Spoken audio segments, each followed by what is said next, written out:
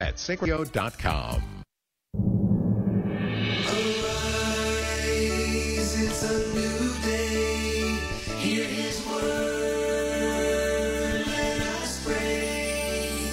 The Sunrise Morning Show. Can't wait to start your day. It is Monday, the 21st of August. Let's begin together in prayer in the name of the Father, and the Son, and the Holy Spirit. To your name, O Lord, be all honor and glory. Father of all, we praise your oneness and truth. May our lives mirror our words as we pray.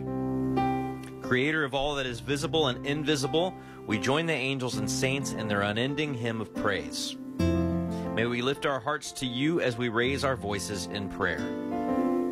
Giver of all good gifts, we celebrate the memory of Christ, your Son. May we be formed in ever deeper faith as we honor you. God of majesty and glory, we give you thanks for your presence in our midst as we gather day by day to praise your holy name. Through the intercession of Pope St. Pius X, may we worship you always in spirit and in truth as we seek to grow into one in Jesus Christ, your Son and our Lord, in whose name we make our prayer. Amen.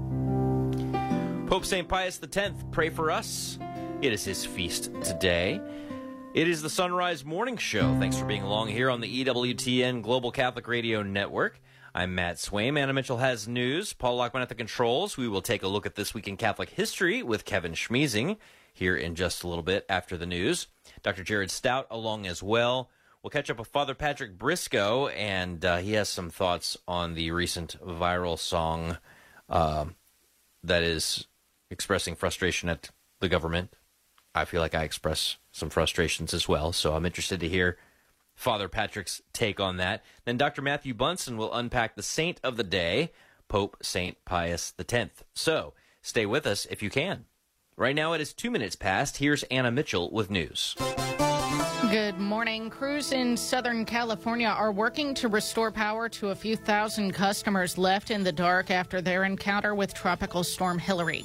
Tropical storm warning is in effect for some 42 million people as the first storm like this since 1997 buffets the region. No deaths have been reported in the Southwest, but there are widespread reports of flooding and downed trees. Flood watches are in effect in Southern California, into parts of Arizona, Oregon, and Idaho. Meanwhile, officials in Los Angeles are trying to move tens of thousands of homeless people into shelters as the tropical storm approaches.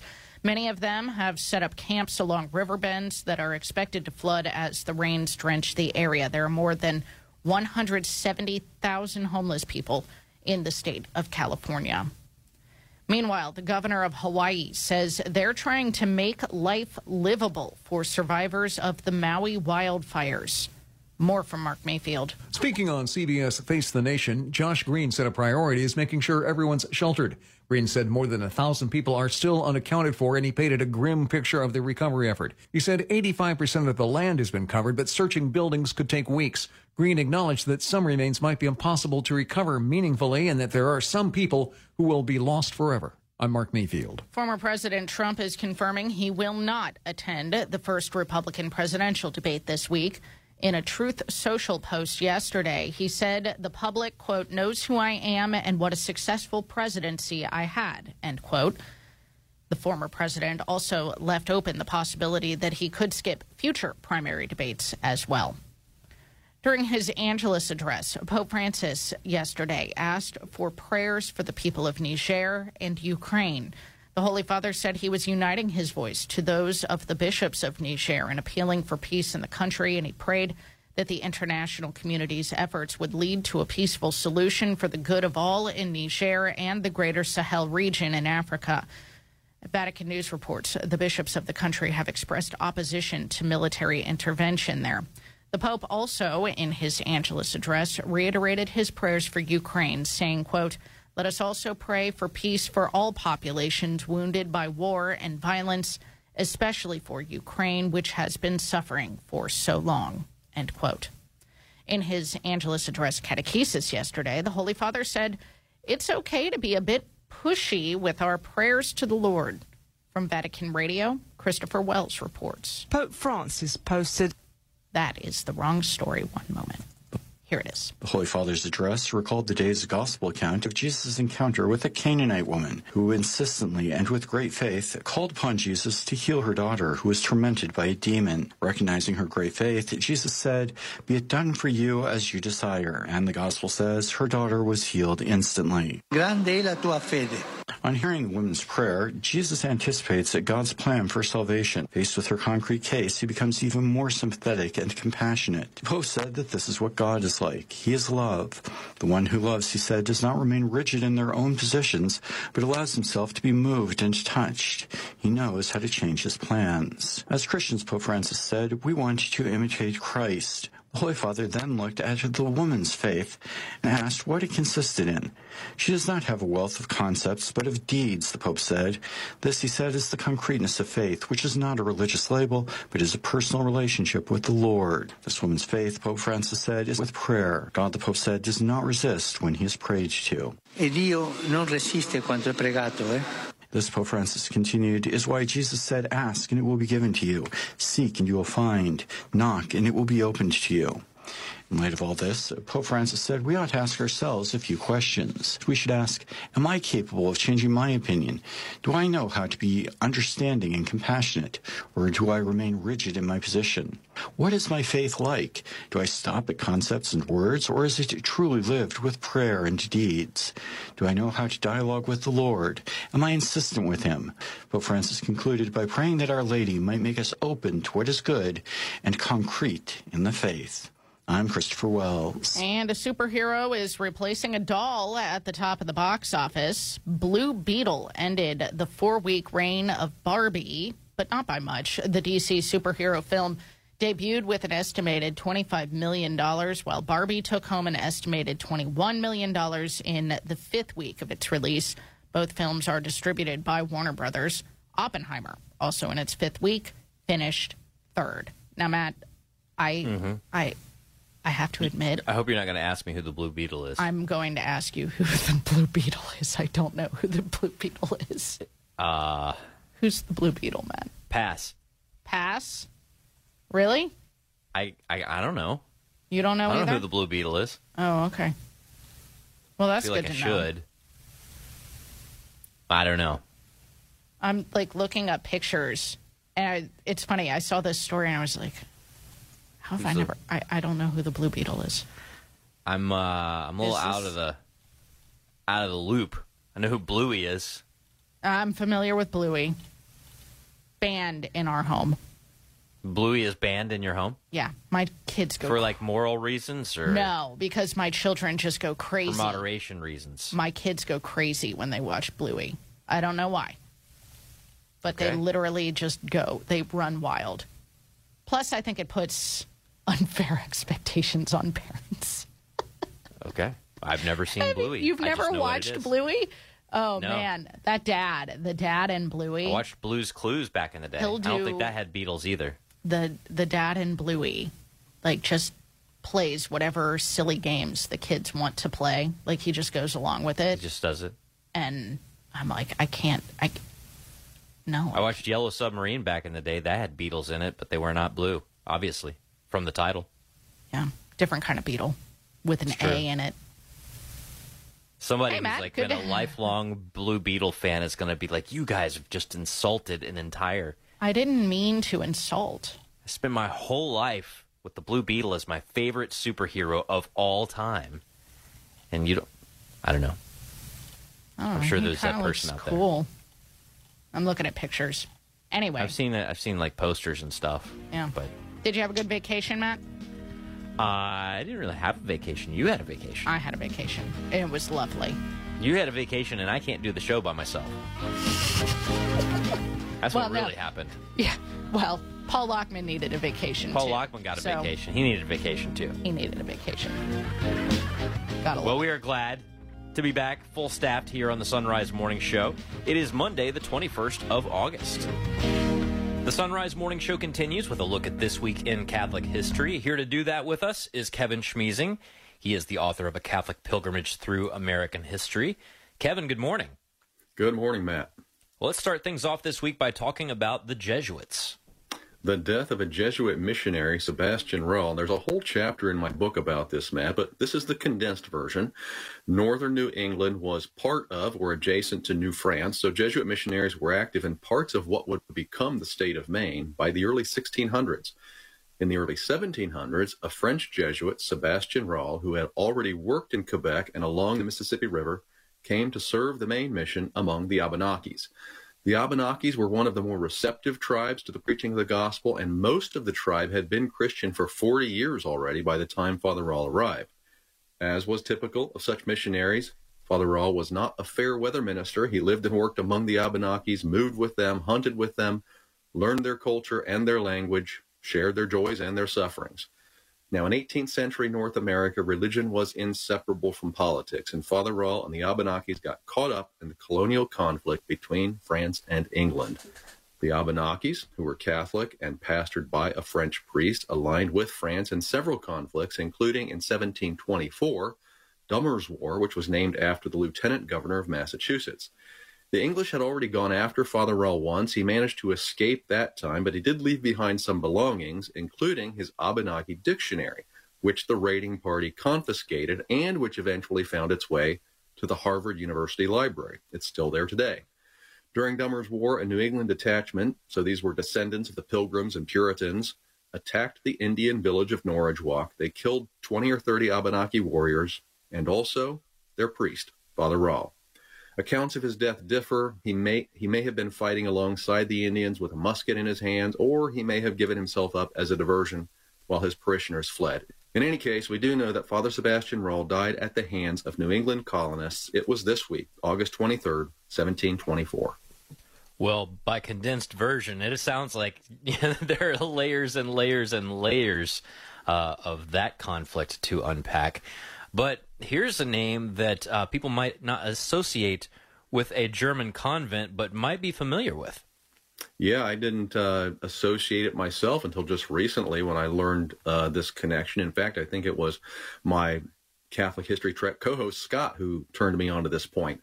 Probably if you're a collector or otherwise into porcelain statues, you're familiar with this name, Hummel figurines, or they're often just called Hummels. That name comes from the original artist, who was a Catholic nun. Berta Hummel was born in Bavaria in 1909. She attended a convent boarding school, then an arts academy in Munich. While she was studying there, she lived in a residence run by Franciscan sisters. And after graduating, she decided to join them. On August 22nd, this week in 1931, she was admitted as a novice and took the name Maria Innocencia. Her consecration to religious life didn't require her to give up her art. She taught the subject at one of the sisters' schools, and in her spare time, she painted pictures of adorable little children doing everyday things like household chores or frolicking outdoors. Her fellow sisters sent these images to a publisher. They were initially printed as postcards. A porcelain company executive came across some in a shop in Munich. He requested the rights to make porcelain figurines from them, and they soon became popular. The Nazi period, just around the corner, was a difficult one. Although the statues continued to be produced, Hummel's convent was persecuted, most of the sisters ejected. Sister Maria contracted tuberculosis in 1944. She died a year after the war ended at the age of 37. But the war had one positive effect. American soldiers liberating Germany bought the figurines, they brought them home with them, and that sparked a big new market for Hummels. Their popularity has ebbed and flowed over the years. They were especially hot in the 1970s. I remember them as a kid. But they're still popular collector's items. They're still made at the original factory in Germany, and the Sisters of St. Francis still have some involvement in their production. They're based on art by Sister Maria Hummel, who entered a convent this week in 1931. And I bet you can find some at your local thrift shop if you look. Actually, you could probably find some listed online. Some of the older collector-style ones for actually probably much more than you'd have to pay at a thrift shop. But very cool history and a piece that I was not familiar with until we started talking this morning. Kevin Schmiesing, thank you so much. We've got your book, A Catholic Pilgrimage Through American History, linked at sunrisemorningshow.com. Have a wonderful day. You too, Matt. Thanks. All right, let's check on weather for the nation. The western U.S. will continue to soak today as the remnants of Hillary make their way into the northwest. In the morning, shower coverage will be greatest across Southern California and Nevada, but will gradually shift toward the northwest later in the day. Flash flooding will remain a threat. A massive ridge of upper-level high pressure will sit over the central U.S., creating a heat dome, meaning hot, dry weather across the heartland and much of the East Coast. A cold front will drape down into the Northeast by mid-afternoon today. That'll trigger the formation of scattered showers and storms through the course of the day. As you get close to the Gulf Coast, a pop-up shower or thunderstorm is a possibility. 16 minutes past the hour, we're back with headlines right after this. For over 500 years, the church-honored spiritual exercises of St. Ignatius of Loyola have formed many saints. This treasured way of personal prayer with God is now available to you for free. Order your free training manual at LordTeachMeToPray.com and bring Ignatian prayer to others. Lord Teach Me to Pray is approved by the USCCB. Order your free training manual at LordTeachMeToPray.com. That's LordTeachMeToPray.com. Lord Teach Me to Pray underwrites the Sunrise Morning Show. Support for the Sunrise Morning Show is from Visiting Angels. Visiting Angels provides experienced, compassionate care to millions of aging adults nationwide by keeping them safe and healthy in the comfort of their own home. Whether it's a short break for caregivers or for long-term assistance, Visiting Angels provides hygiene, meals, light housework, companionship, and more. And services are available up to 24 hours per day. Visiting Angels, online at visitingangels.com. That's visitingangels.com. Franchise opportunities available. It's back to school time and back to a busier morning routine.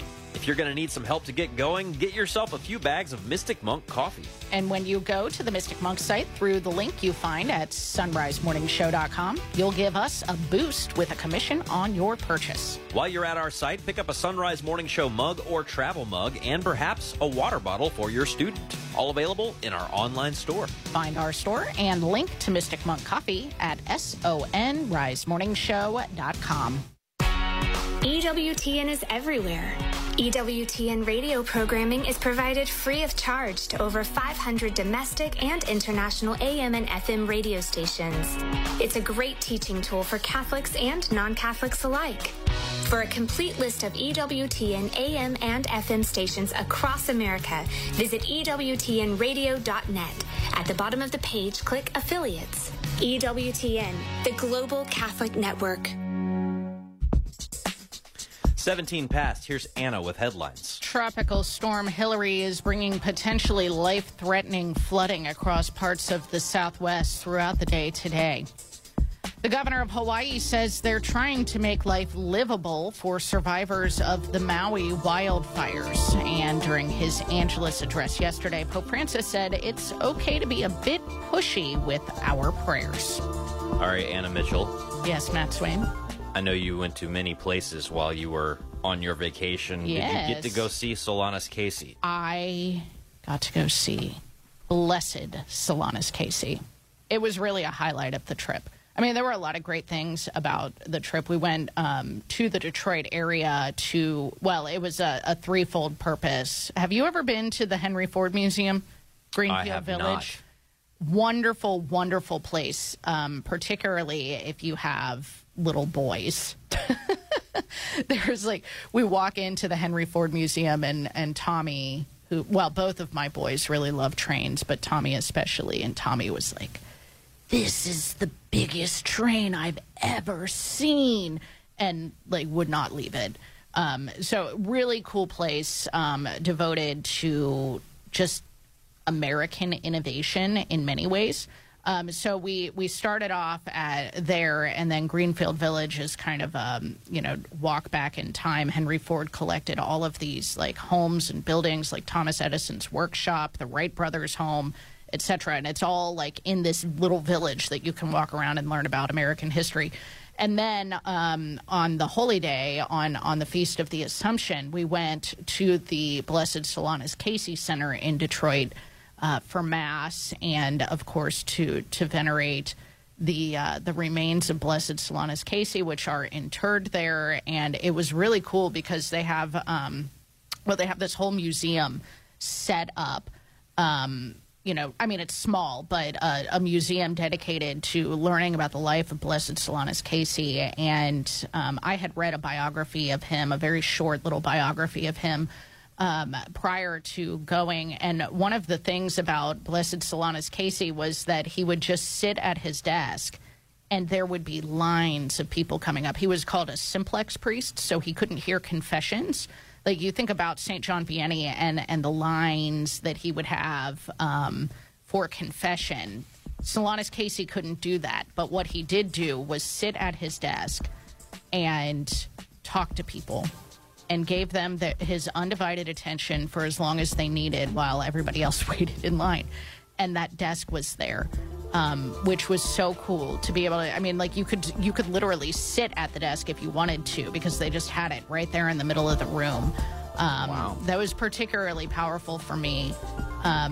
And getting to see the casket that they have, and like the wax seals over the top of it with the ribbon that they placed on it when they disinterred his body and then, you know, put it in the center. And the chapel there that they have is just beautiful too. So it was really awesome. Well, out of those two, I'd rather go see Solanus Casey than Henry Ford. Well, yeah, me too. But it was great to do it all. Family, even though it's still summer, here's news that will warm your heart. After our appeal for special funds, not only did a number of small gifts arrive quickly, but we also received a check for $26,000, dropping the summer deficit to just $7,000 in a week. Thank you so much. So if it is possible to give a gift of any amount to help wipe out our deficit, then please visit sacredheartradio.com and click on Donate. And again, thank you. Why wait in endless lines at the pharmacy when Brosard Pharmacy, a proud supporter of Sacred Heart Radio, can fill your prescriptions in a timely manner with high quality? Brosard Pharmacy, fast, friendly service without the wait. 513-941-0428. When you donate your car to St. Vincent de Paul of Cincinnati, you are showing you care by making it a vehicle for hope to transform lives. Your donation of a car, truck, or RV helps provide basic needs to struggling neighbors, and they'll pick it up for free. Find out more at 421care.org. The Cincinnati chapter of Legatus is a national network of Catholic business owners, CEOs, and managing partners facing the challenges of faith, family, and business each day. We meet once a month with our spouse for a Mass, dinner, and speaker. We have the support of the Archdiocese of Cincinnati and many members throughout the parishes, including yours. We would appreciate the chance to share what we are about with you and enjoy Mass together soon. Contact us at cincinnati@legatus.org. That's cincinnati@legatus.org. Support for Sacred Heart Radio is from St. Margaret Hall, an assisted living and skilled nursing facility sponsored by the Carmelite Sisters for the Aged and Infirm. St. Margaret Hall has been providing loving care to the community for over 50 years. At St. Margaret Hall, your loved ones will receive 24-hour care from dedicated professionals with newly renovated, stylish assisted living units. At St. Margaret Hall, the difference is love. On Madison Road, 513-751-5880. On the web at stmargarethall.com.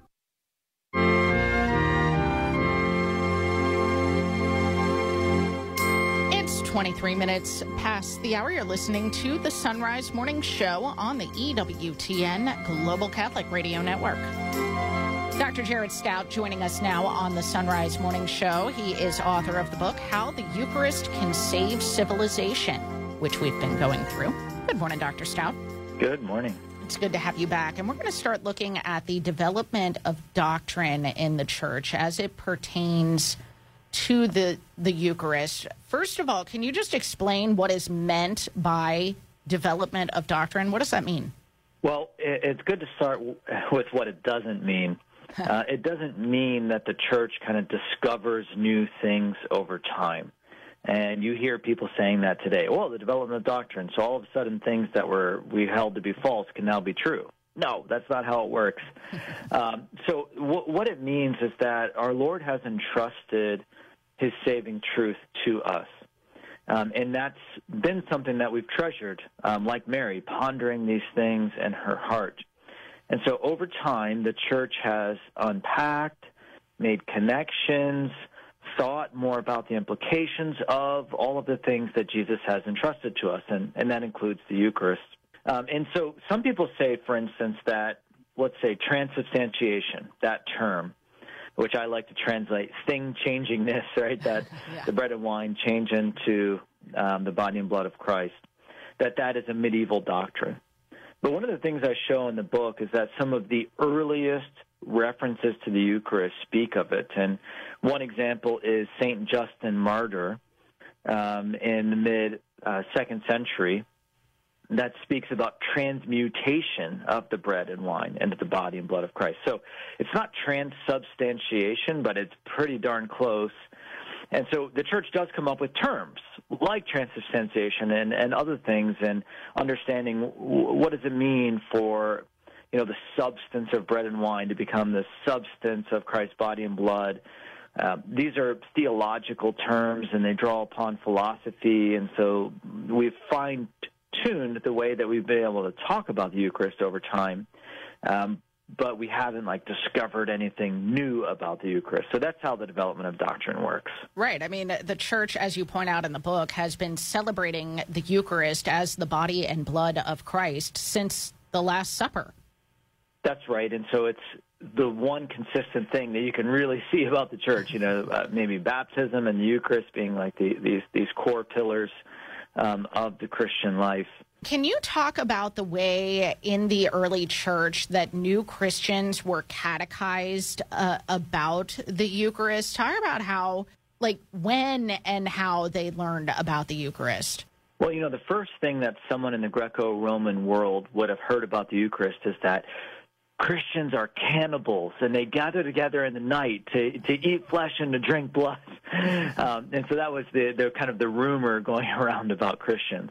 But when someone wanted to learn more about the Christian faith, they would actually just start conversing with Christians that they knew, maybe that their neighbors or people they worked with.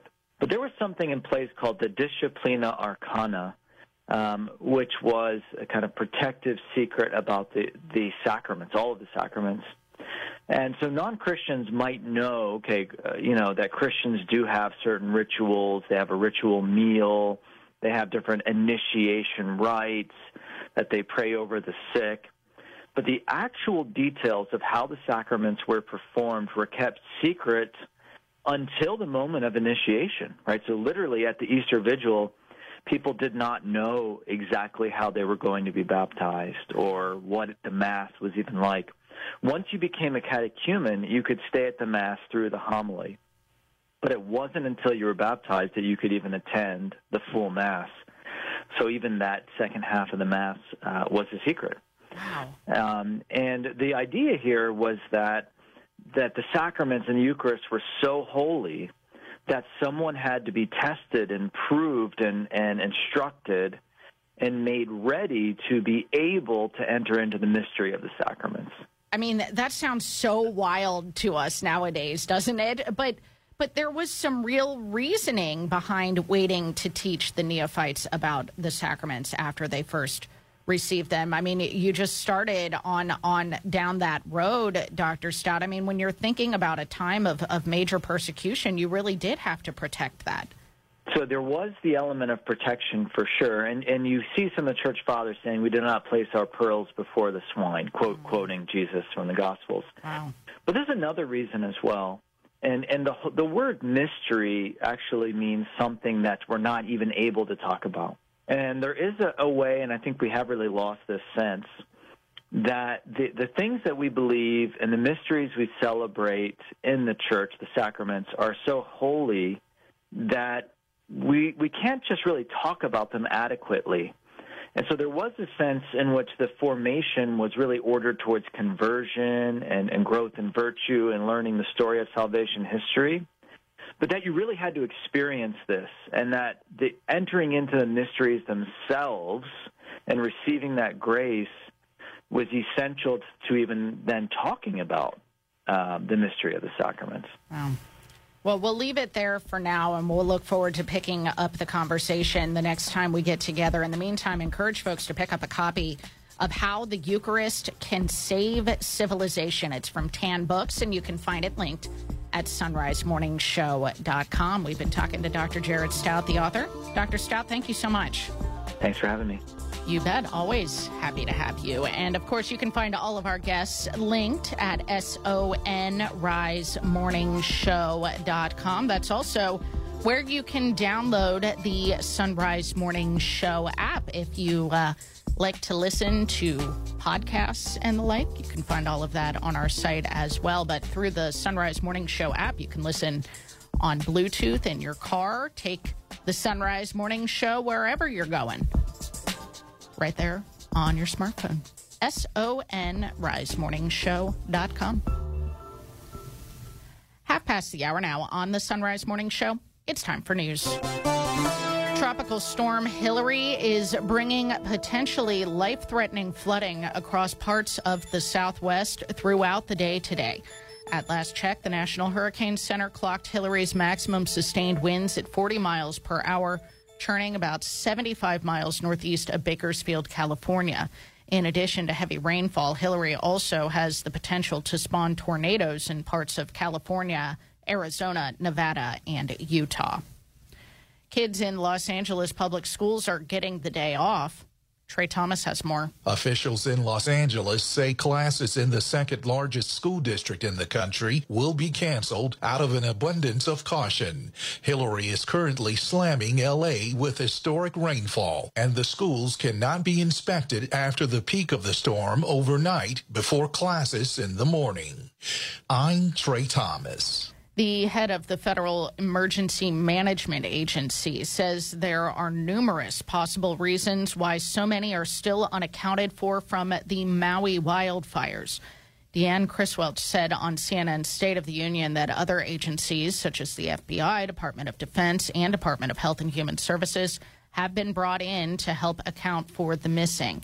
Criswell did not go into details about those unaccounted for, but did say 78% of the search has been completed. She and President Biden are scheduled to visit Hawaii today.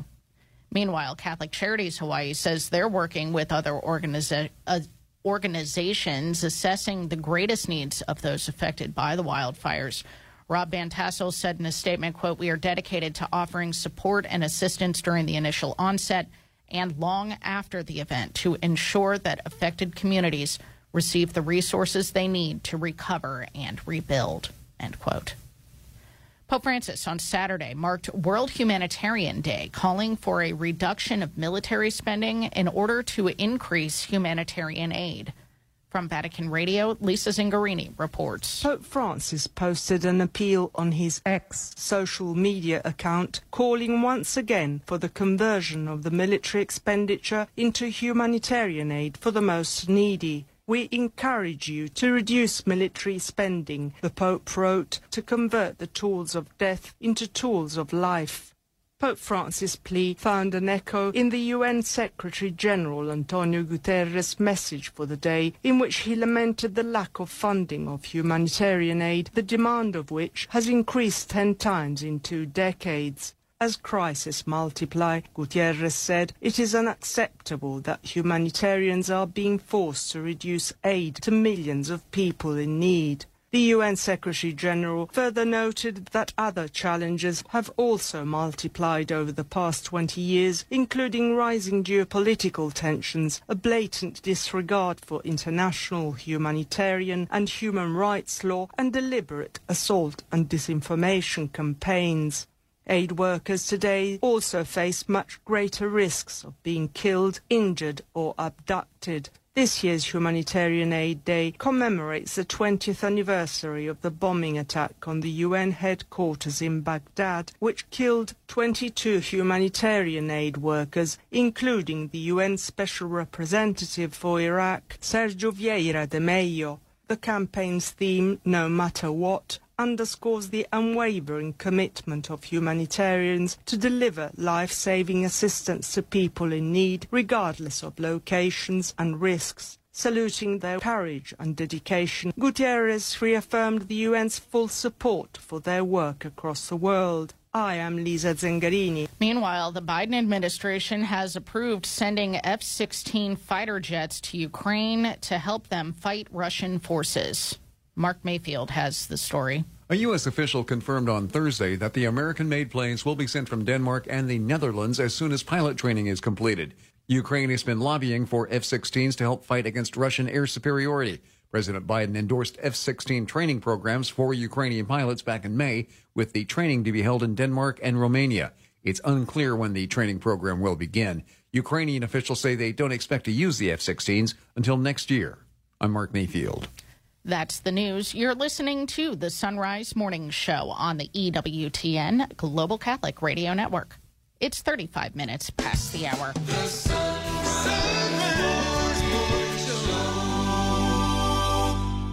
When you click subscribe at sacredheartradio.com, you get our show notes in your inbox with links to everything featured on the Sunrise Morning Show and Driving Home the Faith. To know when your favorite guests are on, go to sacredheartradio.com and click subscribe. Support for Sacred Heart Radio is from Schneller Knockelman Plumbing, Heating, and Air. During the hottest of weather, Schneller Knockelman will keep you cool with air conditioning repair, installation, and maintenance. Schneller Knockelman. Find us at skpha.com. skpha.com. Pregnancy Center West is committed to protecting the unborn by encouraging women to see and choose the beauty of life while offering practical assistance for them and their families. Donate securely online at supportpcw.org. That's supportpcw.org. Support for Sacred Heart Radio is from Rua Wood Psychological Services, integrating psychological science and the truths of our Catholic faith, with offices in Dayton and Cincinnati. More information at 513-407-8878 or rwpsych.org.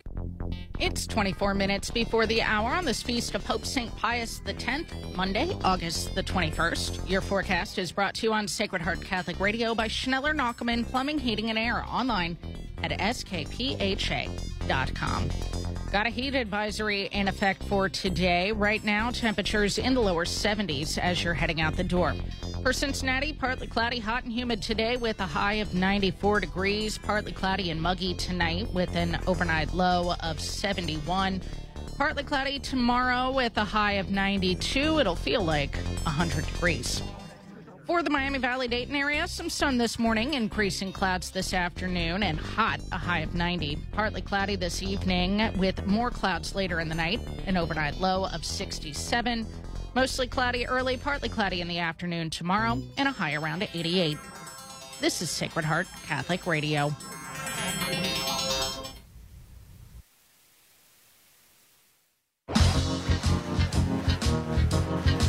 Sunrise Morning Show continues. I'm Matt Swaim, joined now by Father Patrick Briscoe, and he is with Our Sunday Visitor, oursundayvisitor.com, linked at sunrisemorningshow.com.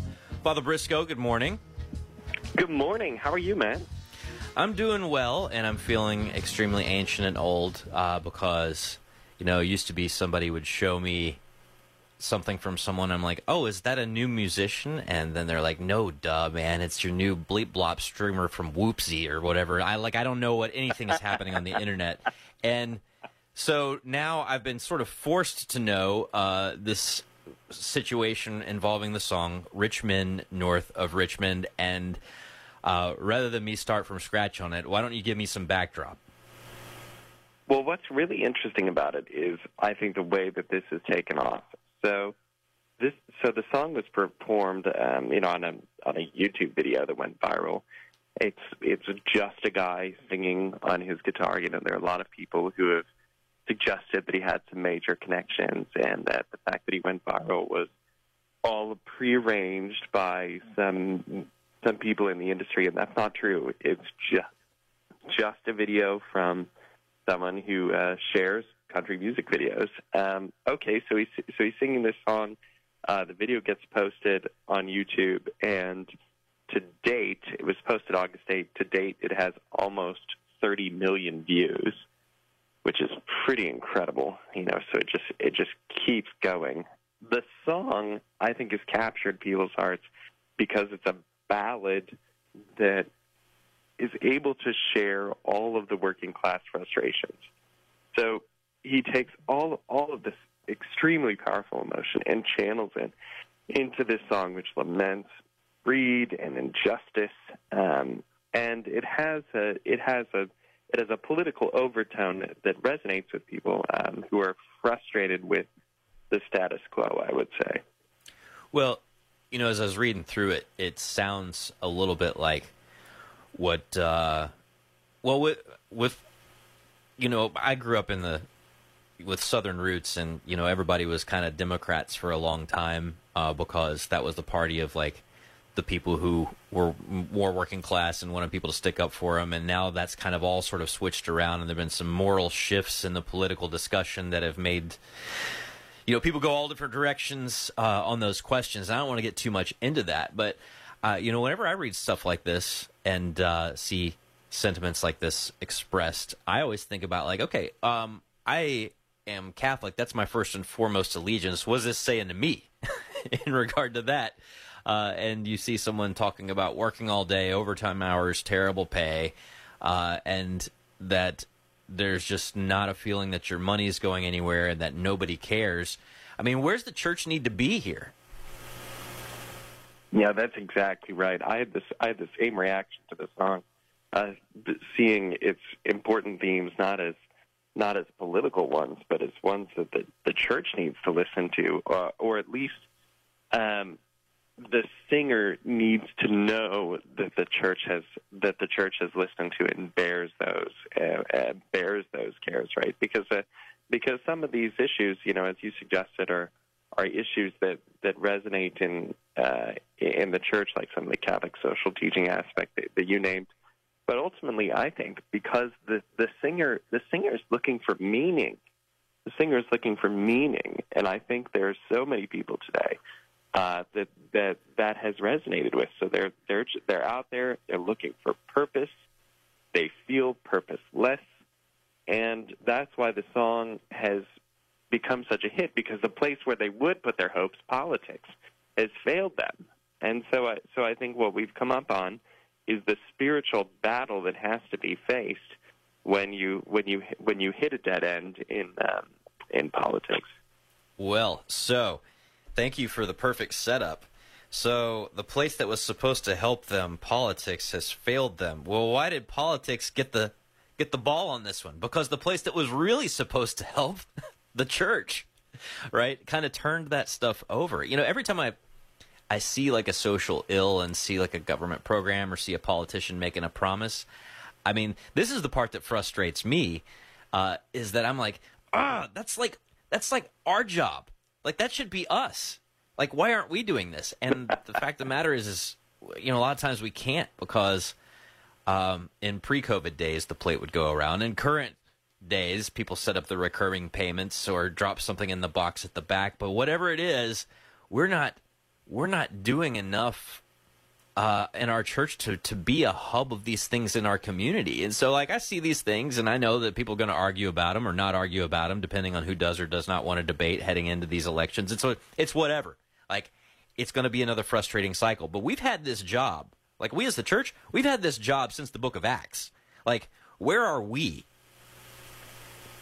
Yeah, absolutely. And I think we have to take that seriously. And that's why I wanted to write and talk about this song, because if people aren't feeling like their hearts can resonate within the church, if they're not feeling the church give them the lift that they need, we need to know that the message isn't being heard by those who need to hear the message, right? We have to address the fact that we're not communicating well with those who need to hear what it is that we have to give.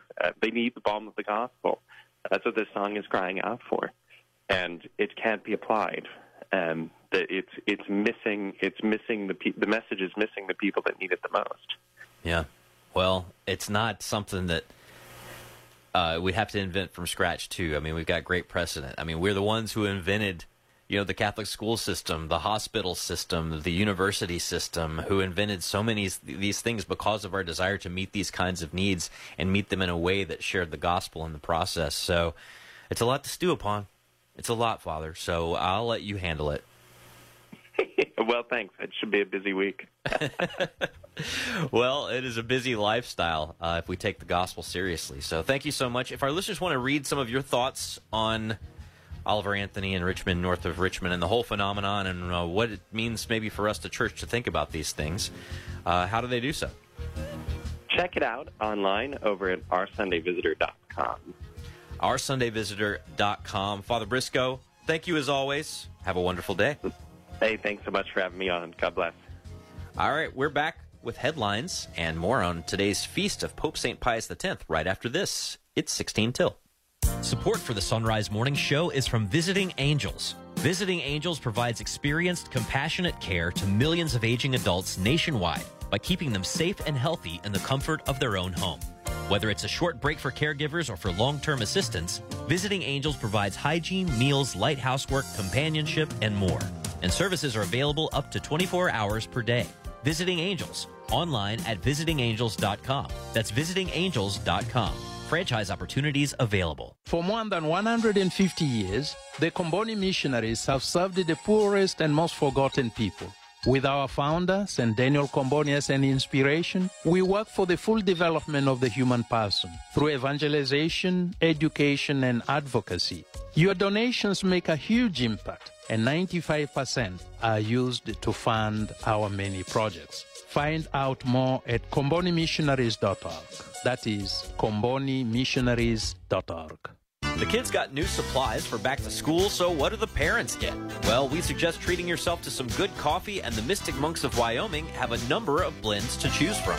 And when you link to the Mystic Monk Coffee site through our site, sonrisemorningshow.com, we earn a commission on whatever you buy. You can also treat yourself to a Sunrise Morning Show mug or travel mug and a water bottle for your kid in our online store. Check out our store and link to Mystic Monk Coffee at sonrisemorningshow.com. Wherever you are in the world, you can access the EWTN Global Catholic Network. It's everywhere.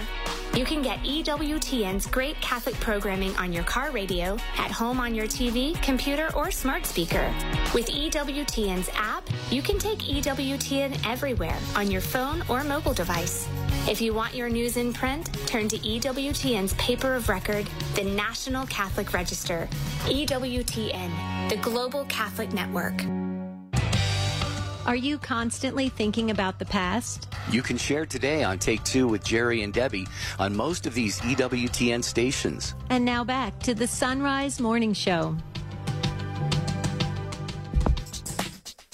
14 till, here's Anna with headlines. The Archbishop of Los Angeles is calling for prayers for protection as Tropical Storm Hilary brings potentially life-threatening flooding across parts of the Southwest throughout the day today. Meanwhile, the governor of Hawaii says they're trying to make life livable for survivors of the Maui wildfires. And during his Angelus address yesterday, Pope Francis said it's okay to be a bit pushy with our prayers to the Lord.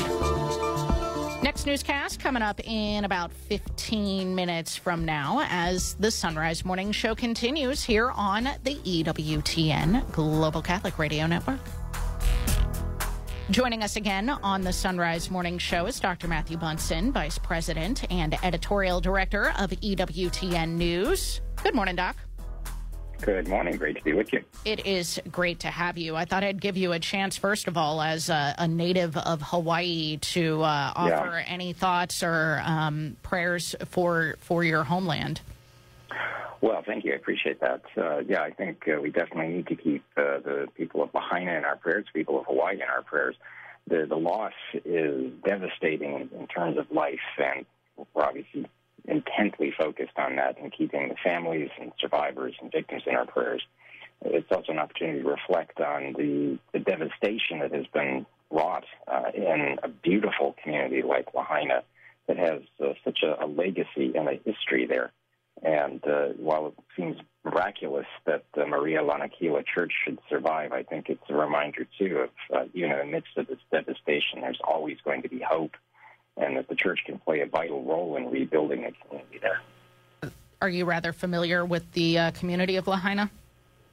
I've been there, definitely, yeah. It's been quite a few number of years, but the beauty of the island is matched in particular by the beauty of the people. Yeah, absolutely. Definitely keeping them in our prayers, especially through the intercession of St. Damien of Molokai. So today we are talking about the life and legacy of Pope St. Pius X. His feast day is August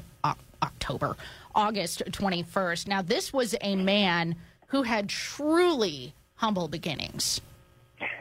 Yes, he did.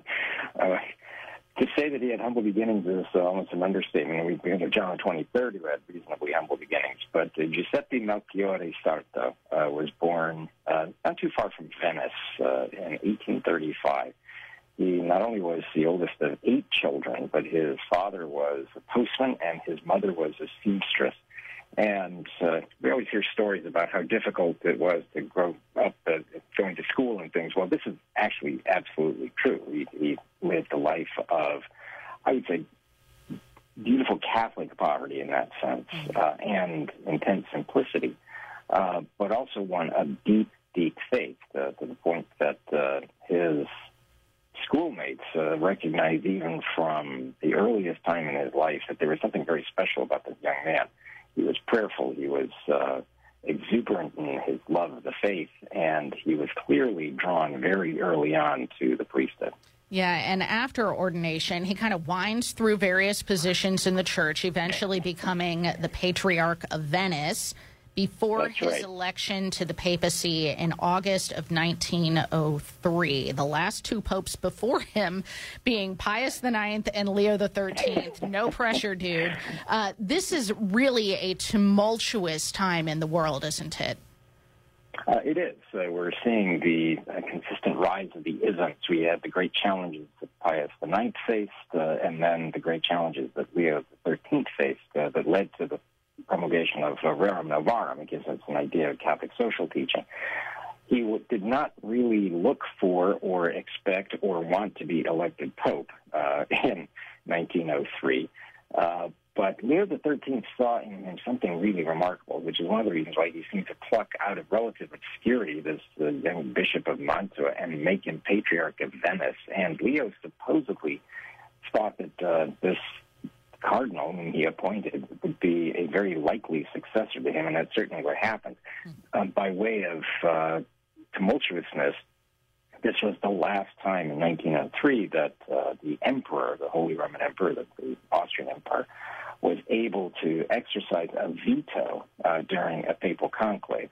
He demanded that his candidate, particular candidate who was going to be very popular, be set aside.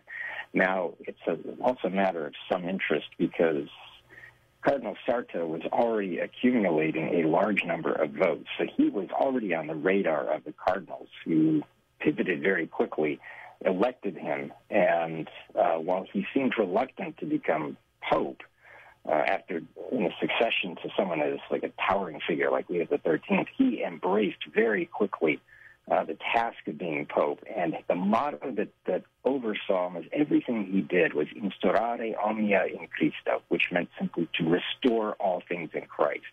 And that really became the clarion call for the next 11 years or so as he was Pope. Yeah, so how did he bring about renewal in the church? Well, you begin with the fact that he was so profoundly holy. I mean, it does matter that this was a saint.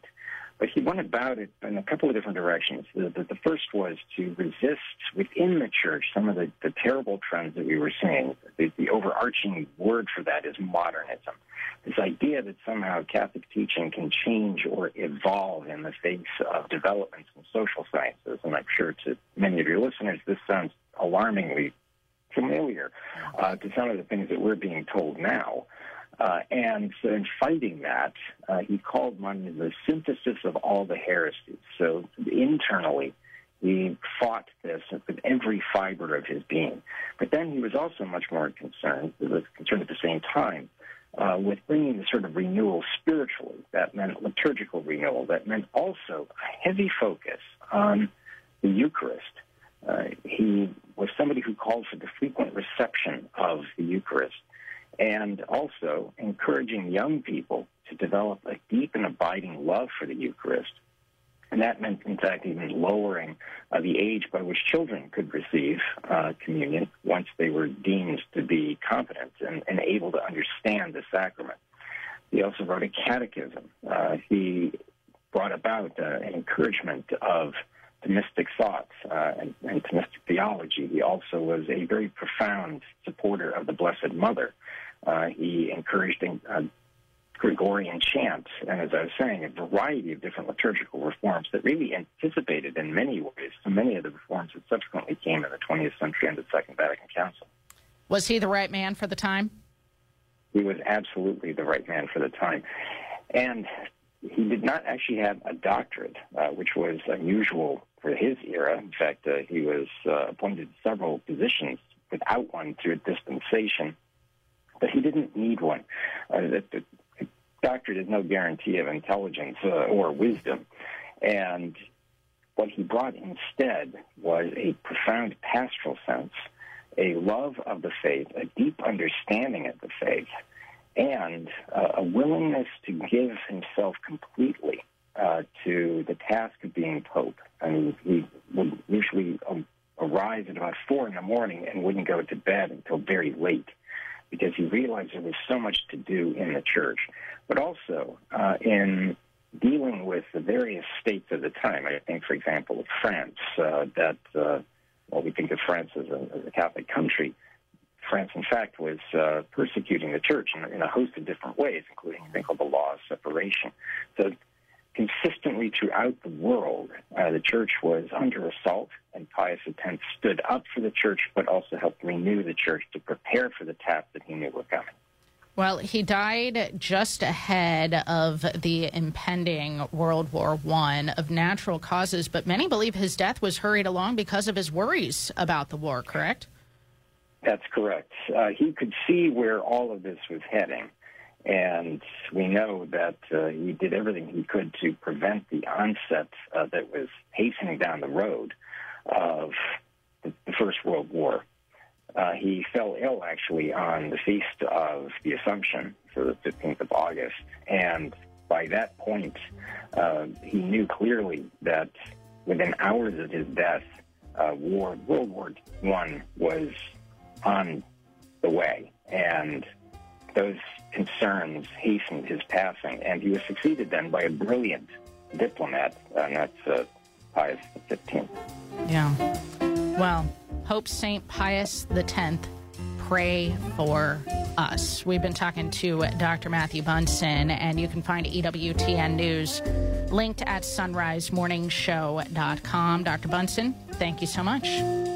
Yeah, let's pray also and keep Benedict XV in our prayers. Yes, absolutely. Amen.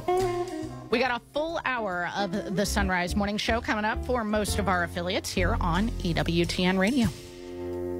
Jesus said, "Who is my mother and who are my brothers? Whoever does the will of my Father in heaven is my brother and sister and mother."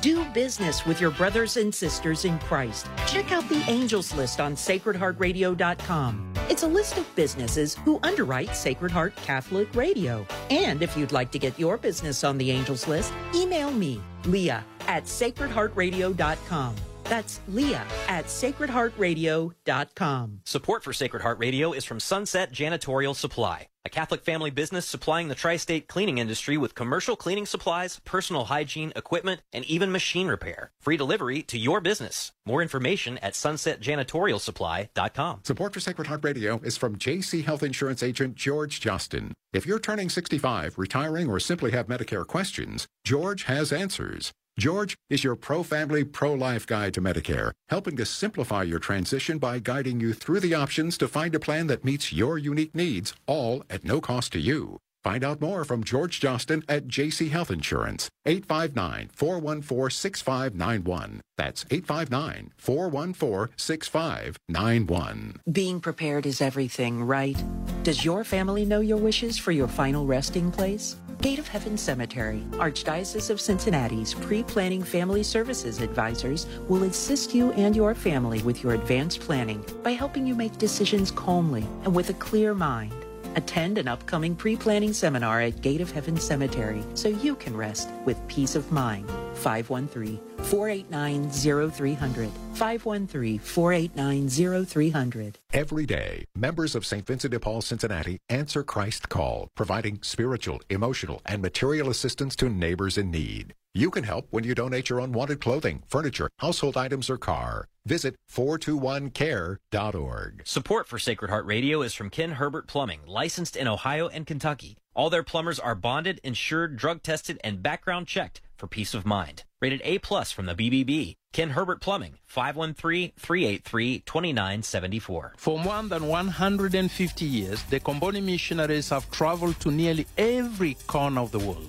Founded by St. Daniel Comboni, we are an international Catholic organization dedicated to ministering the world's poorest and most abandoned people.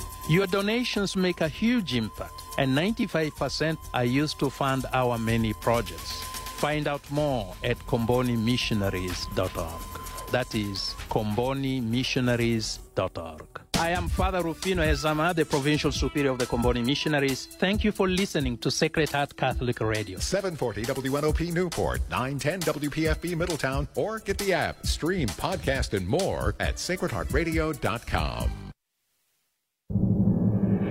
Arise, it's a new day.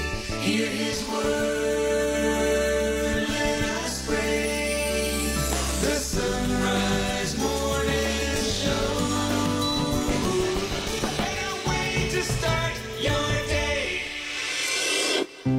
It is Monday, the 21st of August, the feast of Pope St. Pius X. Let's pray a prayer he wrote to St. Joseph in the name of the Father, and the Son, and the Holy Spirit. O glorious St. Joseph, model of all those who are devoted to labor, obtain for me the grace to work in a spirit of penance for the expiation of my many sins, to work conscientiously, putting the call of duty above my natural inclinations, to work with thankfulness and joy, considering it an honor to employ and develop by means of labor the gifts received from God, to work with order, peace, moderation, and patience, never shrinking from weariness and trials, to work above all with purity of intention and detachment from self, keeping unceasingly before my eyes death and the account that I must give of time lost, talents unused, good omitted, and vain complacency and success, so fatal to the work of God. All for Jesus, all through Mary, all after thy example, O Patriarch St. Joseph. Such shall be my watchword in life and in death. Amen. St. Joseph, pray for us. Pope St. Pius X, pray for us. It is the Sunrise Morning Show. We are glad that you're with us here on a Monday morning. I'm Matt Swaim. Anna Mitchell has news. Paul Lockman at the controls. And up this hour, we'll catch up with Teresa Tomeo from EWTN and Ave Maria Radio's Catholic Connection. Brendan Hodge has been going through some of what Dorothy L. Sayers has to say about classical education. We'll catch up with Bill Schmidt from Onward.net, and he's going to discuss crisis of catechesis, and part of it's that we're not catechizing Catholics very well and haven't for a few decades, but the other thing is that people are sort of being subconsciously catechized by the culture. So what does that catechesis look like? And then Stephanie Mann will discuss Blessed Thomas Percy and some mementos of his martyrdom, so stay with us if you can. Right now it is 2 minutes past. News a service of Central Fabricators and centralfabricators.com. Here's Anna Mitchell. Good morning. The Archbishop of Los Angeles is calling for prayers for protection as Hillary is bringing potentially life-threatening flooding across parts of the Southwest throughout today. Archbishop Jose Gomez said on Instagram, quote, "May our Blessed Mother watch over and protect all of us in this storm, and may she keep us always close to her Son." He said, "Let's take care of one another, and may Jesus be with our public officials, emergency workers, and all those working to keep us safe," end quote. Meanwhile, President Biden says federal resources are in place to help in the response to Hillary. Mark Mayfield reports. In a statement, he noted that FEMA sent personnel and supplies to California in advance of landfall, while the Coast Guard moved aircraft to be available for search and rescue. Biden added that government agencies are working with California, Nevada, and Arizona to assist in needed areas. The president also urged people to take the storm seriously and to listen to state and local officials. Hillary made landfall Sunday over the northern Baja California Peninsula in Mexico. It could bring catastrophic and life-threatening floods to the region through Monday. I'm Mark Mayfield. The head of the Federal Emergency Management Agency says there are numerous possible reasons why so many are still unaccounted for in the Maui wildfire. Deanne Criswell said on CNN's State of the Union that other agencies such as the FBI, Department of Defense, and Department of Health and Human Services have been brought in to help look for the missing. Criswell did not go into details about those unaccounted for, but did say 78% of the search has been completed. She and the president are scheduled to visit Hawaii today. Meanwhile, Catholic Charities Hawaii says they're working with other organizations to assess the most critical needs of those affected by the wildfires. Rob Van Tassel said, "We are dedicated to offering support and assistance during the initial onset and long after the event to ensure that affected communities receive the resources they need to recover and rebuild." During his Angelus address yesterday, Pope Francis asked for prayers for the people of Niger and Ukraine. Holy Father said he was uniting his voice to those of the bishops of Niger and appealing for peace in the country, and prayed that the international community's efforts would lead to a peaceful solution for the good of all in the country and in the greater Sahel region. The Pope also reiterated his prayers for Ukraine. He said, quote, "And let us also pray for peace for all populations wounded by war and violence, especially for Ukraine, which has been suffering for so long," end quote. In his Angelus address catechesis yesterday, the Pope said, "It's okay to be a bit pushy with our prayers to the Lord." From Vatican Radio, Christopher Wells reports. Holy Father's address recalled the day's gospel account of Jesus' encounter with a Canaanite woman who insistently and with great faith called upon Jesus to heal her daughter who was tormented by a demon. Recognizing her great faith, Jesus said, "Be it done for you as you desire." And the gospel says her daughter was healed instantly. Grande è la tua fede. On hearing the woman's prayer, Jesus anticipates that God's plan for salvation. Faced with her concrete case, he becomes even more sympathetic and compassionate. The Pope said that this is what God is like. He is love. The one who loves, he said, does not remain rigid in their own positions, but allows himself to be moved and touched. He knows how to change his plans. As Christians, Pope Francis said, we want to imitate Christ. The Holy Father then looked at the woman's faith and asked what it consisted in. She does not have a wealth of concepts, but of deeds, the Pope said. This, he said, is the concreteness of faith, which is not a religious label, but is a personal relationship with the Lord. This woman's faith, Pope Francis said, is with prayer. God, the Pope said, does not resist when he is prayed to. E Dio non resiste quando è pregato, This, Pope Francis continued, is why Jesus said, "Ask, and it will be given to you. Seek, and you will find. Knock, and it will be opened to you." In light of all this, Pope Francis said we ought to ask ourselves a few questions. We should ask, am I capable of changing my opinion? Do I know how to be understanding and compassionate, or do I remain rigid in my position? What is my faith like? Do I stop at concepts and words, or is it truly lived with prayer and deeds? Do I know how to dialogue with the Lord? Am I insistent with him? Pope Francis concluded by praying that Our Lady might make us open to what is good and concrete in the faith. I'm Christopher Wells. And his family is saying that Jimmy Carter is entering the final stage of his life.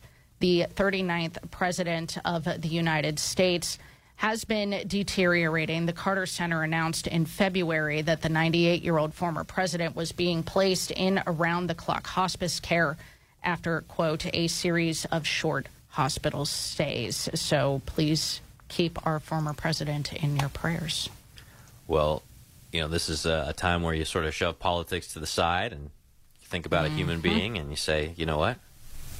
May God be with him in these moments. And this is actually probably the most, and, you know, I was only alive for about 1 year of the Carter administration, but he was not shy about talking about his love for Christ. You know, we may disagree on, as I disagree with every politician on some level or another, but just praying that, you know, God is with him in these final moments and his family as well. Yeah, so that he perseveres in these final moments. Most definitely. Most definitely. Well, Teresa Tomeo now joining us from Ave Maria Radio and EWTN's Catholic Connection. How are you? I'm well. How are you? Doing well, and I guess it turns out that, you know, sometimes we need studies to show us good common sense things, like talking to your neighbors makes for better communities, but apparently we got studies that show that. Is that right? Well, show that, and also that it not only better communities, but better for your health, for your physical well-being and your psychological well-being. And I love this because this sounds like something my mother would say. Are you kidding me? You gotta do a study to figure that out, right? Right? I mean, I love these kinds of reports because I think it's great. It's a nice little shot in the arm for those of us who try to reach out to others and to be a witness in some way, just being kind. And it's just, I think it's just really encouraging. So this is a poll that came out, I believe it was from Gallup on August 15th. I did a segment on my show about this last week. I got a real kick out of it in a good way. The poll found that adults who regularly say hello to multiple people in the neighborhood have higher well-being than those who speak to few or no neighbors. Now, they go into this in terms of there's a certain amount of people, and it doesn't matter how many, and they give you different scores and whatnot. But at the end of the day, basically what they're saying is reaching out to others is more than just a social benefit. For example, saying hello boosted much more than a person's social success, according to an analysis of the survey. Regular greetings also improved a person's physical, financial, career, and community health. And you're mentioning community. And so the reason it does that is because if you're more willing to be a little bit outgoing and be kind to people, that you're going to probably be a person who gets out more and is interested in others, and that has a big effect overall in several other areas of your life. So I do love it when secular research backs up what we're supposed to be doing as Christians, being out there, greeting people, being kind, and saying, ciao. I love that. So I am wondering if there's been a study done on this, Teresa, in Catholic parishes. If people who say hello to each other at Mass, are more likely to be all those things as well. Because it is amazing, how, I mean, it's much better. Actually, I think in the post-COVID world, people have, parishes have, I think, at least in my experience, done a lot more to be like, hey, we need to get to know one another a little bit better because we just got, shut off from one another. But there were years in my first, probably decade in the church, and I came in 2005, where I was like, is it like an unwritten rule that you're not even supposed to make eye contact with people at Mass? I'm like, what in the world? But I bet you that you could probably do these same metrics about, like, if you say hello to people at Mass, then you might find all kinds of benefits from that.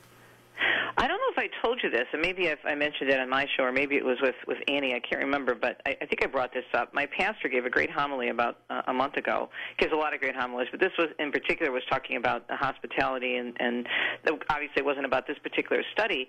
But he asked of the converts, coming into the church after the whole process was over, after the Easter Vigil and whatnot, what did you enjoy the most about your training? And they said, well, the education was great, the teachers are wonderful, the information, and they answered my questions. It was just a very, very instructive and affirming in my beliefs.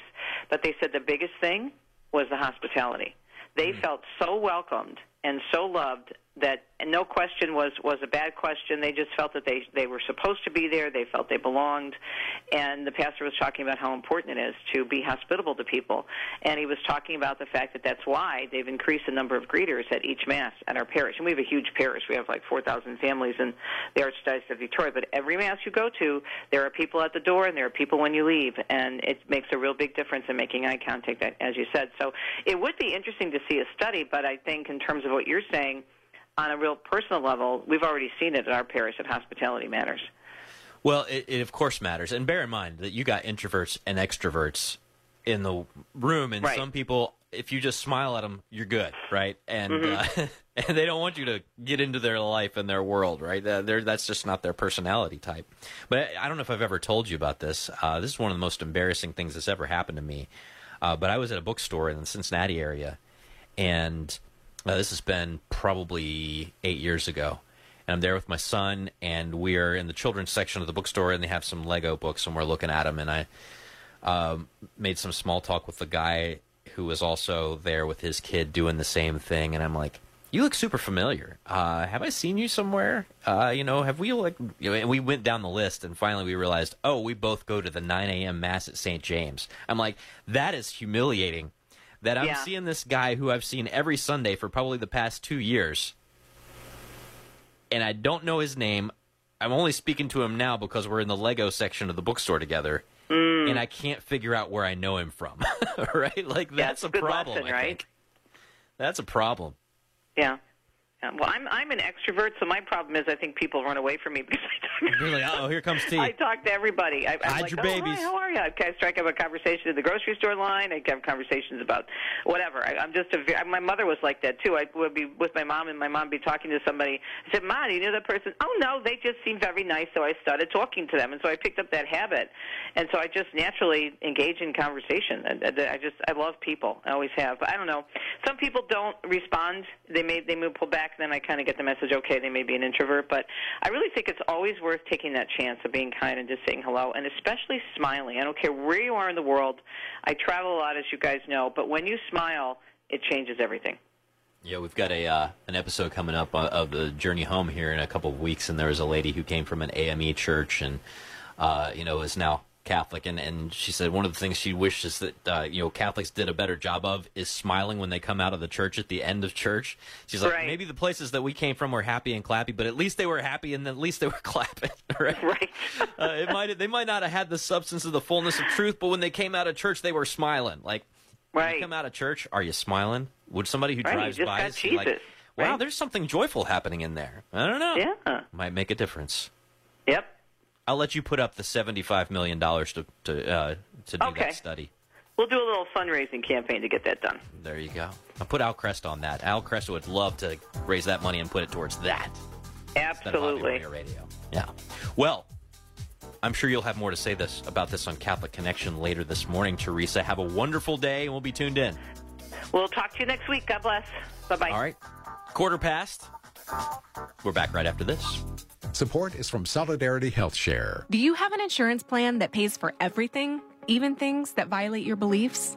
Have you ever felt there has to be a better way, but didn't know you had any options? If you answered yes, I've got some good news for you. There is a better way and a more affordable way. Solidarity Health Share can save you hundreds of dollars each month while actually supporting your beliefs. Because the best news is that Solidarity Health Share costs a whole lot less than insurance. It's time to jump in and put your money where your faith is and put some money back into your wallet at the same time.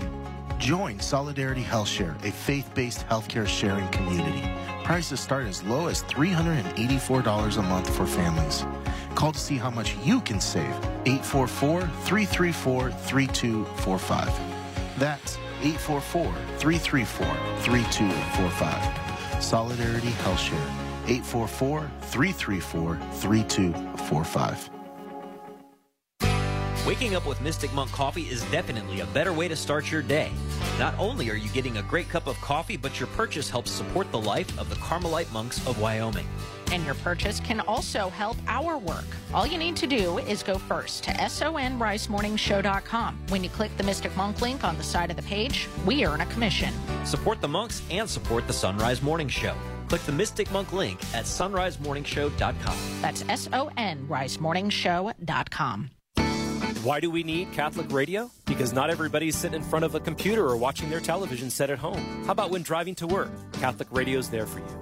I may be a Catholic priest, but I'm still a student of the faith, and Catholic radio helps supply good material, whether it be a question and answer format show, whether it be a show itself on doctrine or theology. I myself, as a priest, am always learning.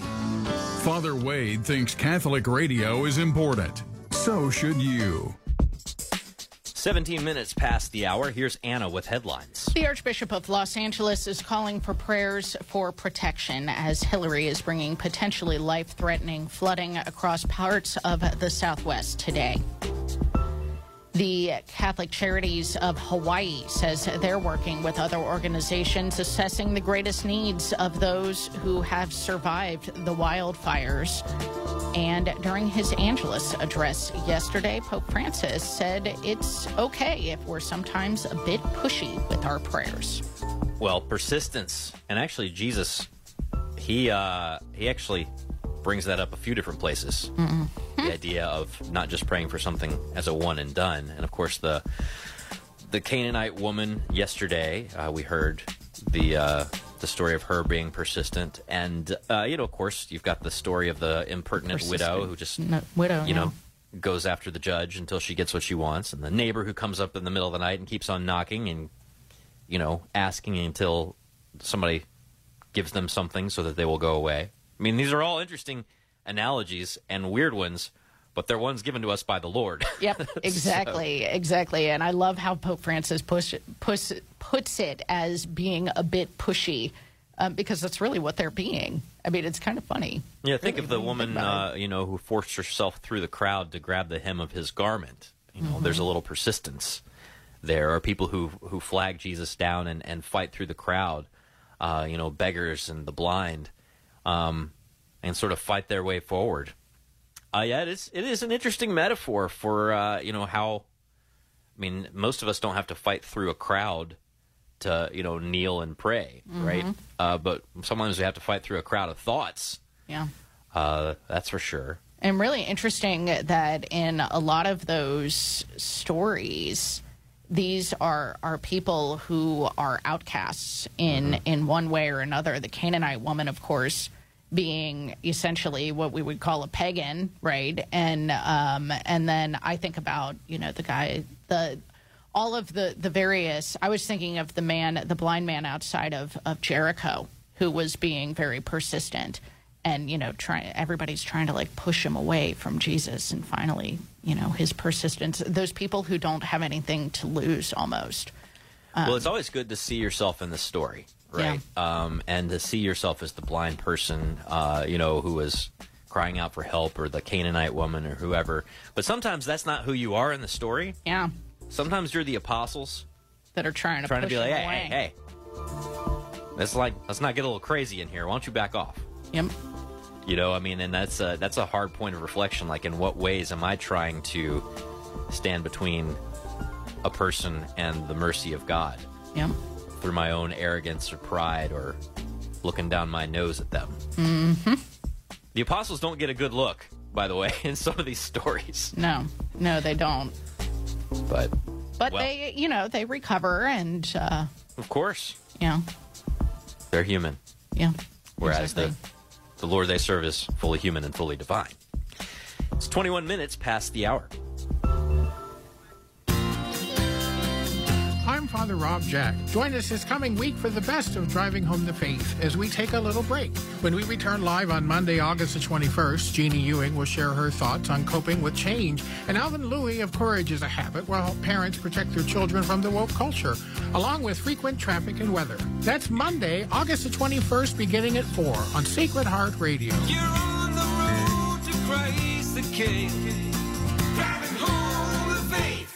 I am Deacon Mike Erb with Coldwell Banker Realty, proud to support Sacred Heart Radio because I am a faithful listener, and I'm happy to help you with buying or selling your home. 513-237-8888. That's 513-237-8888. Support for Sacred Heart Radio is from Delhi and Harrison Pet Centers, with everything your pet needs, from guppies to puppies. Offering curbside pickup, in-store, and online shopping at DelhiPetCenter.com. That's DelhiPetCenter.com. For Catholics, being united with God for eternity is the goal of earthly life. A Catholic cemetery is sacred because it holds our bodies, once temples of the Holy Spirit, until the Lord comes again. The Archdiocese of Cincinnati has consecrated Gate of Heaven Catholic Cemetery to provide this ministry and remind us that life is not ended, but changed. Today, you can ensure that you and your loved ones are interred in accordance with your faith. Call 513-489-0300 or visit gateofheaven.org. When you donate your car to St. Vincent de Paul of Cincinnati, you are showing you care by making it a vehicle for hope to transform lives. Your donation of a car, truck, or RV helps provide basic needs to struggling neighbors, and they'll pick it up for free. Find out more at 421care.org. St. Michael's Rosaries and Religious Articles in Miamisburg carries many of the books heard on Sacred Heart Radio.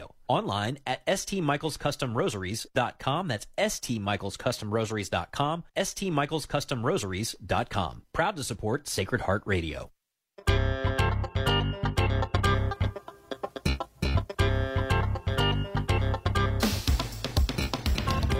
It's 23 minutes past the hour, and you're listening to the Sunrise Morning Show on the EWTN Global Catholic Radio Network.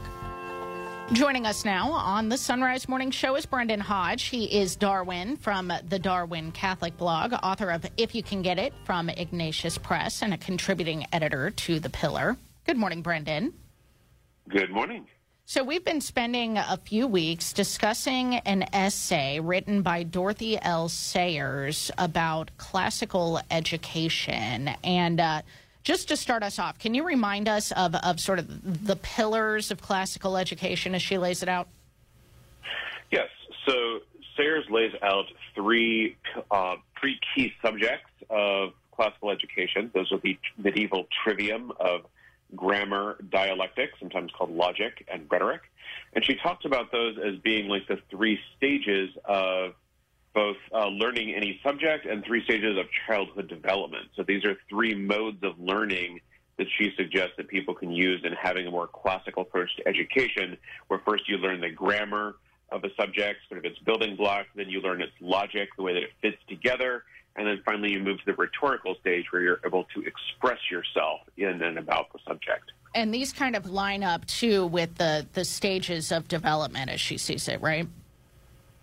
Exactly. So she says, if you think of sort of the young kid who loves to memorize facts and repeat back to you the names of dinosaurs or continents or kings of England, the logical or sort of argumentative stage where kids want to know why everything is and argue about it, and then kind of the emotional or poetic stage where kids want to express themselves and make other people feel what they're feeling.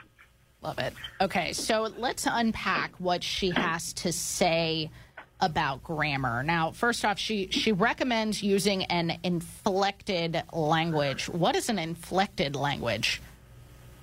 So an inflected language is a language in which words themselves change in their form based on what function they're performing within the sentence. So we have a little bit of this in English. If we think about words that change when there's singular versus plural, so book versus books, man versus men, but we don't change a whole lot with our word stems in English. So if you say John hit the ball or the ball hit John, those words, John and ball, are the same, whether they're the subject or the object of the sentence. If you say this is the ball of John, he owns it, you're using an extra helping word of in order to express possession, but the word doesn't itself change. And an inflected language is one where those do change. So the one that we Catholics are most familiar with, of course, is Latin. And so if you think about just some of the prayers that you would be familiar with, so when we talk about God the Father, that is Deus Pater. But then when we say the sign of the cross and we say in nomine Patris, that's in the name of the Father. So name of the Father is possessive. And when we say Gloria Patri, that's glory to the Father. And so that's in the dative. So that word is changing, pater, patris, patri, based on what form it's taking within the sentence. So it's all the same word, but the ending is changing based on what it's doing in the grammar of the sentence. Yeah, and I'm glad you brought up Latin because Sayers talks about this specifically. What does she have to say about Latin? So she talks about Latin as being an outstanding language for students to learn in a classical education, both because there is so much of Western culture which is in Latin, also because it is an inflected language. And she says something really interesting, I think, for those of us who are used to our modern approach to education. She says that learning an uninflected language like English is much harder than learning an inflected language, and so you should actually learn the grammar of an inflected language like Latin first, formally, and then later study formal English grammar because it's so much harder. So she actually sees the endings of the nouns and adjectives and verbs as kind of giving you a hint of what's going on and making the grammar much more explicit, so it's easier to learn. And so she actually believes that students should learn Latin grammar very young, and then as they get more advanced, learn how those same rules apply to English, because they will have already picked up kind of idiomatically how you speak English just by being around their parents and teachers. So it's not like they won't be able to speak English in the meantime, but that grammar is just more challenging to learn when you have to learn it entirely through place and other hints in a language like English. That's such a good point. I want to read this quote from her that you have, that you pulled from the essay over at Darwin Catholic, darwincatholic.blogspot.com, if listeners want to go read your full piece on this. She writes, I will say at once quite firmly that the best grounding for education is the Latin grammar. I say this not because Latin is traditional and medieval, but simply because even a rudimentary knowledge of Latin cuts down the labor and pains of learning almost any other subject by at least 50%. Now, Brendan, I know you've done some thinking about this. Why do you think that she thinks this? Brendan? Hello? Did we lose you? I'm sorry, yes. It sounds like we got cut off there for a moment. Oh, interesting. Okay, well, we only have a few seconds left now, but just in a couple of sentences, why would you say, I know you did a lot of thinking about this, that she's right about her thoughts on Latin being the best to teach to young kids? Well, I think that it both provides a connection with our history. So, I mean, we know that as Catholics through prayers that we use and also through the great Latin writings of the Church. And then also it does provide that understanding of how formal grammar works within an inflected language. Yeah, absolutely. I encourage folks to go over to darwincatholic.blogspot.com so that you can read more of Brendan's thoughts on the matter. darwincatholic.blogspot.com, linked at sunrisemorningshow.com. Brendan, thank you so much. Thank you. 1:30 now on the Sunrise Morning Show. It's time for news.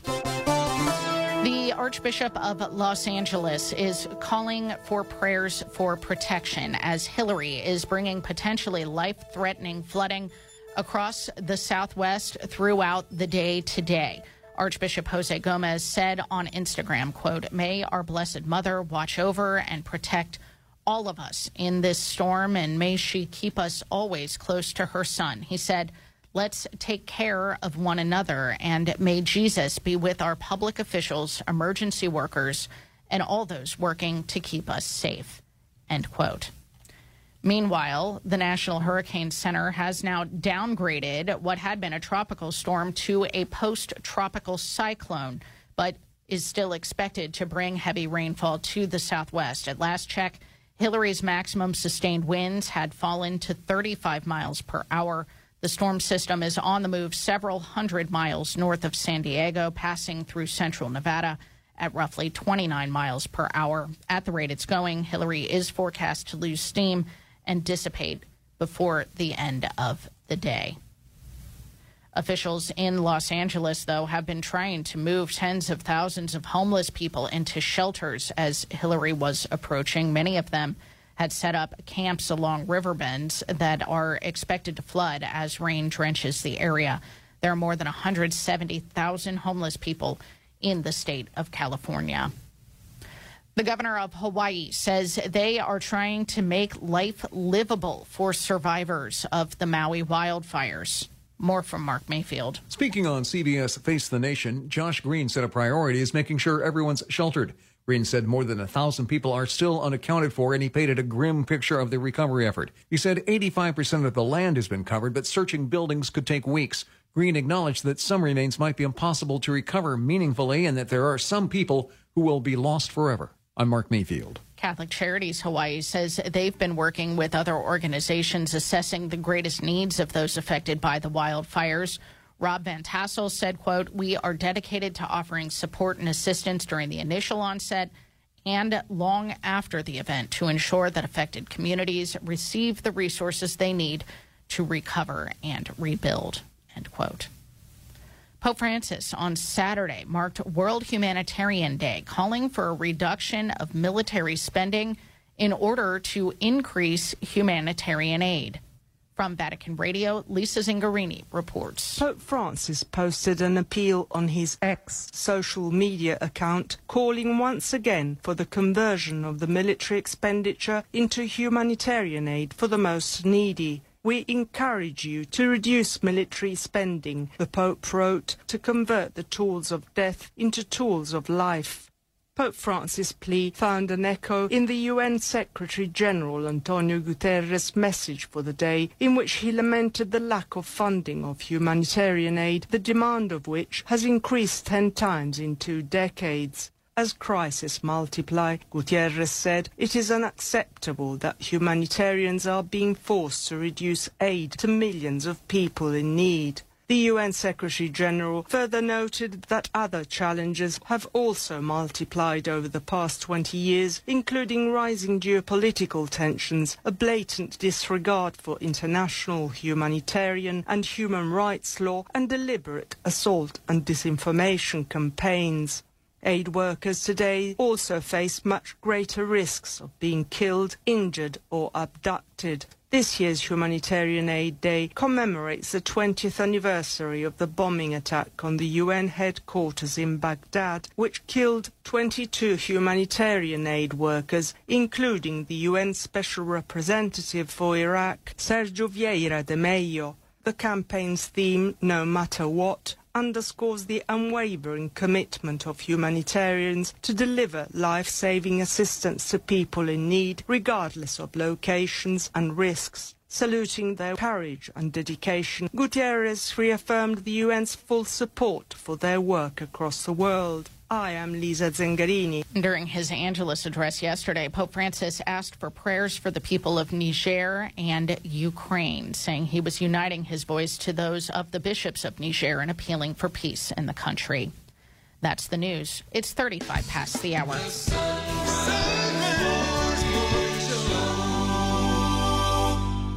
The show notes is where you'll get the links and resources you heard about on the Sunrise Morning Show and Driving Home the Faith, and for the podcast to find and replay an interview. To check out the show notes every day, visit the new sacredheartradio.com. This is Chris Knockelman, owner of Schneller Knockelman Plumbing, Heating, and Air. Our family has been a proud supporter of Sacred Heart Radio for more than a decade, and we encourage other businesses to do the same. Find us at skpha.com, skpha.com. Support for Sacred Heart Radio is from Hoting Realtors. Equipped with the latest technology and market knowledge, Hoting Realtors can make the buying and selling process easier. 513-451-4800 and Hoting.com. All are precious in God's sight, no matter our age, race, ability, or residence. Yet many lives are threatened, especially in the womb. Cincinnati Right to Life works to protect the good gift of life at every age and every stage. For more information, go to CincinnatiRightToLife.org. It's 24 minutes before the hour on this feast of Pope St. Pius X, Monday, August the 21st. Your forecast is brought to you on Sacred Heart Catholic Radio by Schneller Knockelman Plumbing, Heating, and Air, online at skpha.com. Got a heat advisory in effect for today. Right now, temperatures in the lower 70s as you're heading out the door. For Cincinnati, partly cloudy, hot and humid today with a high of 94 degrees. Partly cloudy and muggy tonight with an overnight low of 71. Partly cloudy tomorrow with a high of 92. It'll feel like 100 degrees.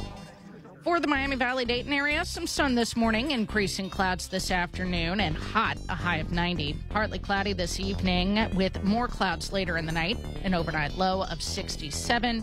Mostly cloudy early, partly cloudy in the afternoon tomorrow, and a high around 88. This is Sacred Heart Catholic Radio.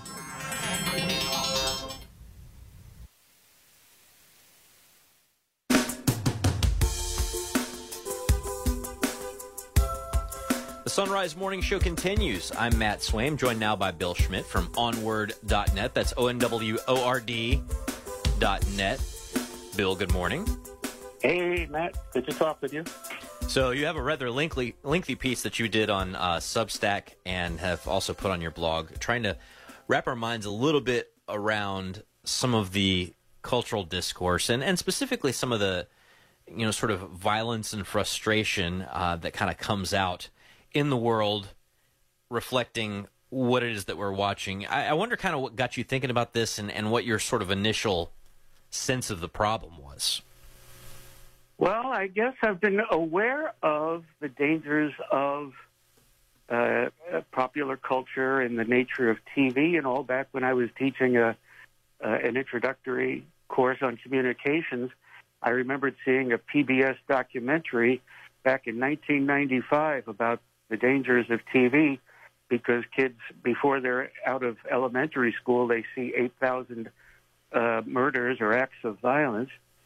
And I was thinking today about how, gee whiz, if that was a problem back then, we've got video games, social media, artificial reality, and all of these things just swamping people and immersing people. And we knew it back then with TV, that it's an artificial kind of catechesis. And in such a changing world, and with our institutions, including the church, kind of weakened these days, we're not offering any alternative catechesis, or at least not as much as that powerful entertainment industry is offering. Well, it is interesting, and you point this out in your article. Well, I mean, first of all, 8,000 on-screen deaths before you leave elementary school. There are probably some kids who killed 8,000 things on a video game this weekend. Right? Exactly. It's really the numbers are so far. radically inflated.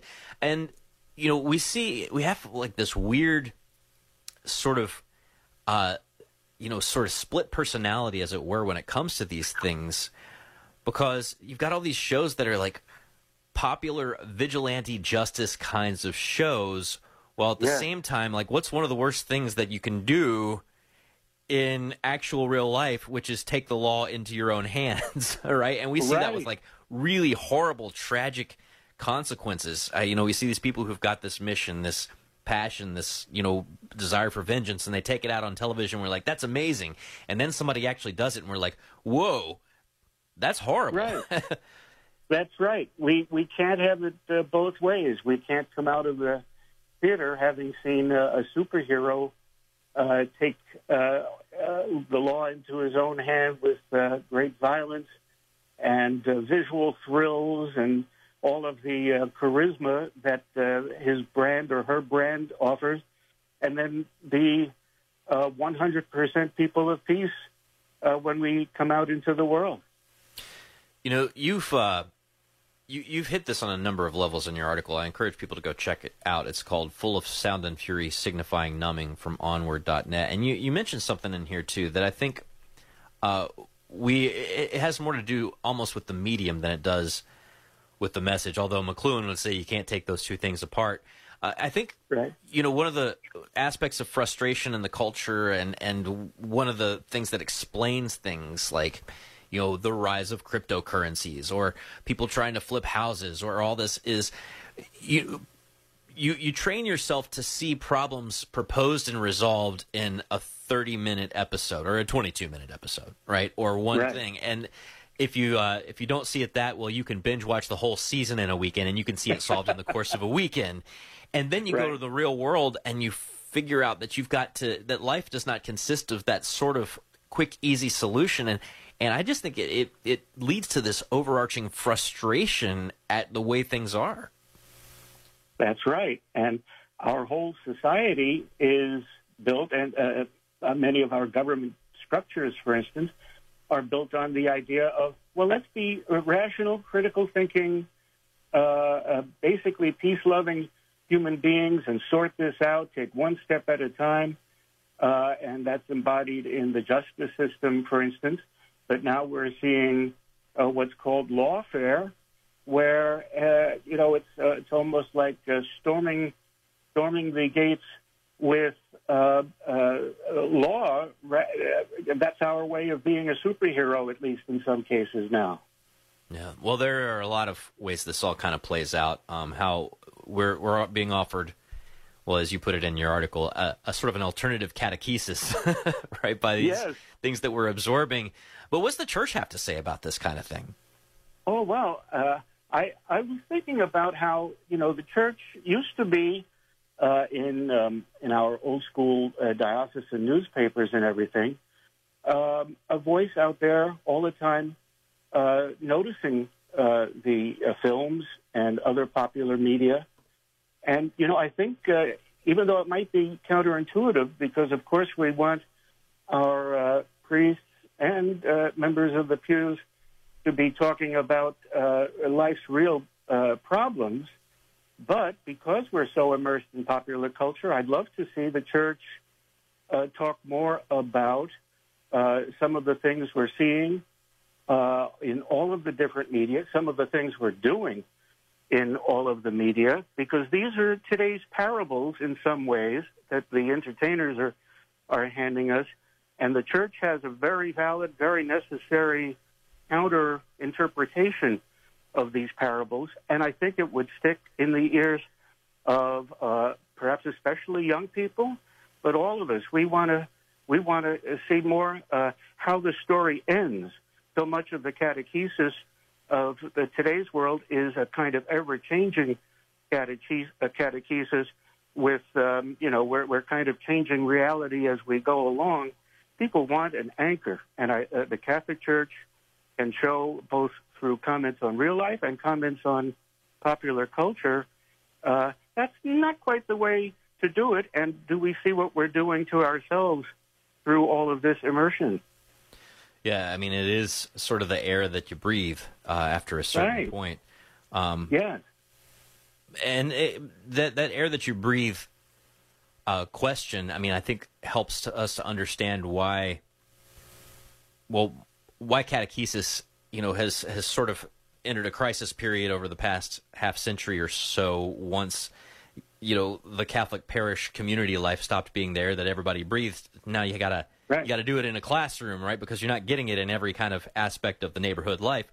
But you touched on this idea of mimetic desire and Rene Girard, and there's no way to get into the depths that Girard gets on this question, but I feel like it helps us understand the effect that the soup that you're in has on you. I wonder if you could do the 50,000-foot summary of what that concept is. Oh yeah, I was fascinated to learn more about Girard and his term mimetic desire, which I guess is the origin of our very common term memes today. And the quote from him is, "Man is the creature who does not know what to desire, and he turns to others in order to make up his mind." And it's just very natural instinct. We copy everything from a person's yawn. Gee, we feel like we're going to yawn then.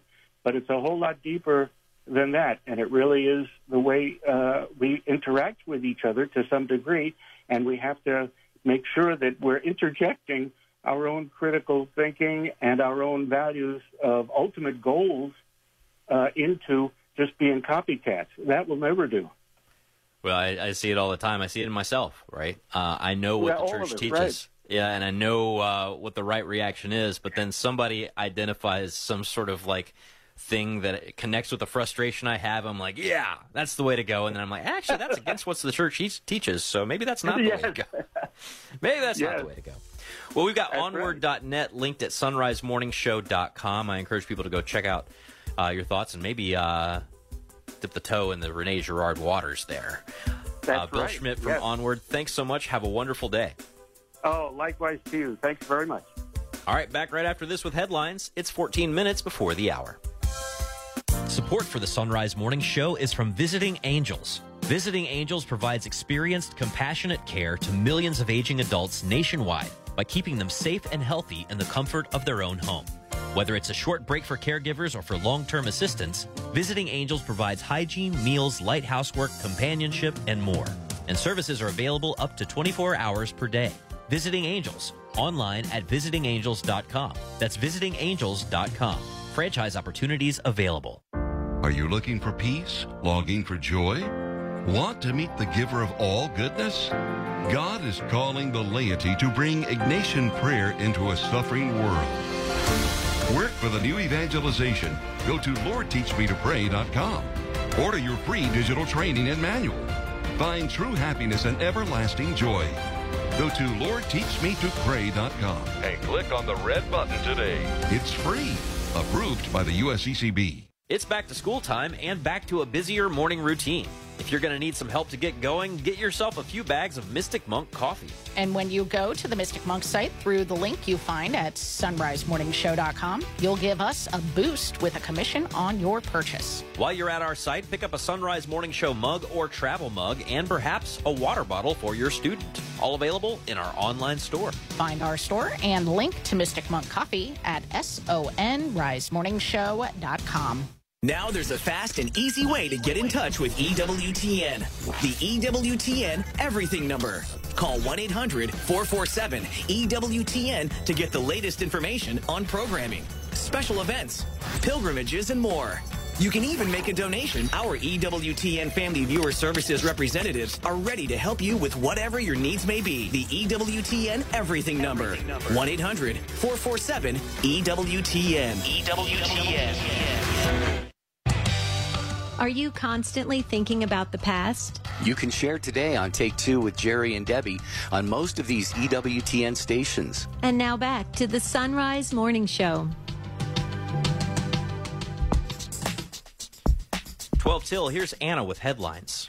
The Archbishop of Los Angeles is calling for prayers for protection as Hillary brings potentially life-threatening flooding across parts of the Southwest today. Catholic Charities Hawaii says they're working with other organizations assessing the critical needs of those who have survived the Hawaii wildfires. And during his Angelus address yesterday, Pope Francis asked for prayers for the people of Niger and again for the people of Ukraine. You can hear news at the top and bottom of each hour right here on the Sunrise Morning Show. Stephanie Mann back with us now on the Sunrise Morning Show. Go read her blog over at supremacyandsurvival.blogspot.com. It's named after her book. Good morning, Stephanie. Good morning, Anna.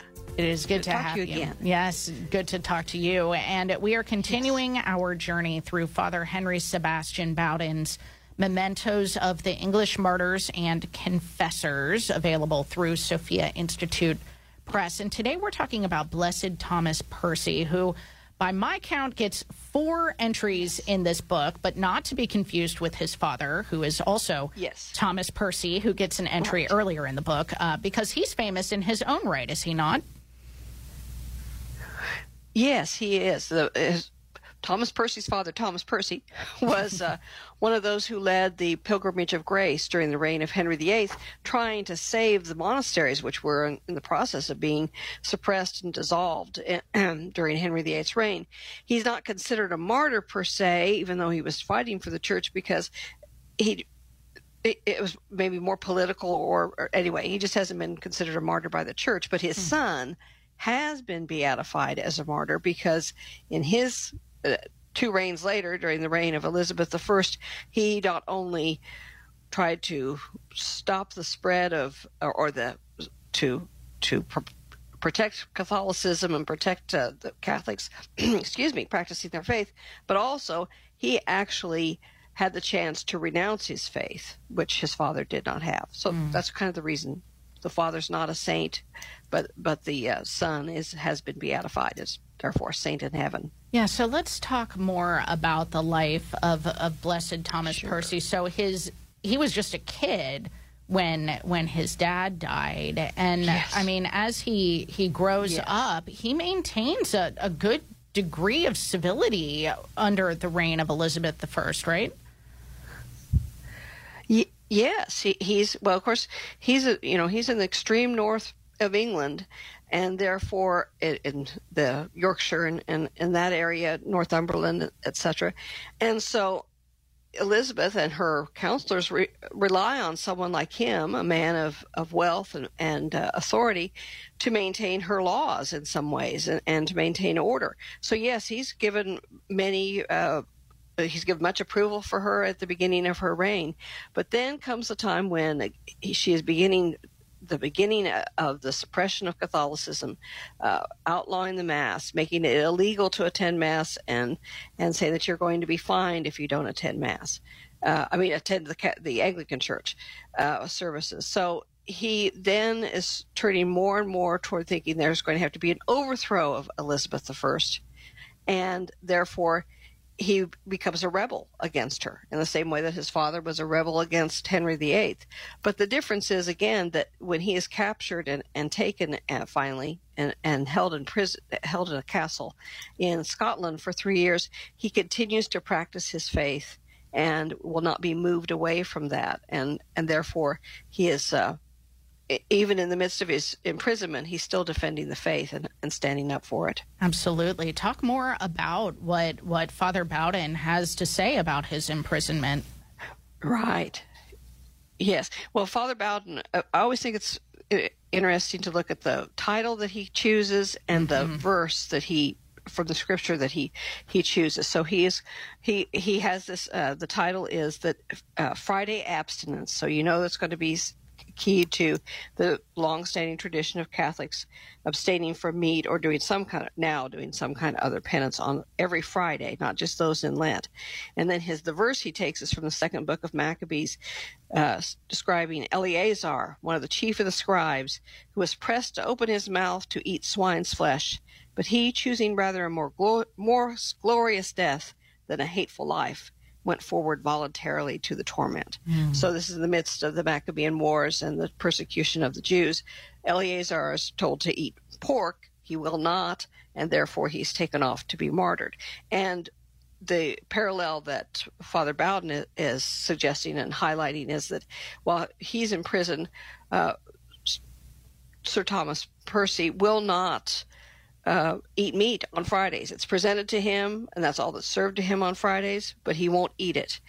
He continues to maintain his devotions and prayers. He's being held by a Calvinist member of the royal family in noble families in Scotland, and so Calvinists come to his cell in the Lochleven Castle and try to argue with him and try to convince him to change his faith and become a Calvinist, and he holds firm. So that's the pattern that Father Bowden is trying to emphasize. Is he maintains his Catholic devotions, he maintains his Catholic faith, and he continues to argue it and resist the temptation to save his life by simply going to a Church of England or a Kirk of Scotland church service. He maintains his faith. Yeah, in spite of the fact, it says at the beginning of this passage that he was torn from his friends and followers and from his wife and his 4 little girls. He had this family at home that he could have very easily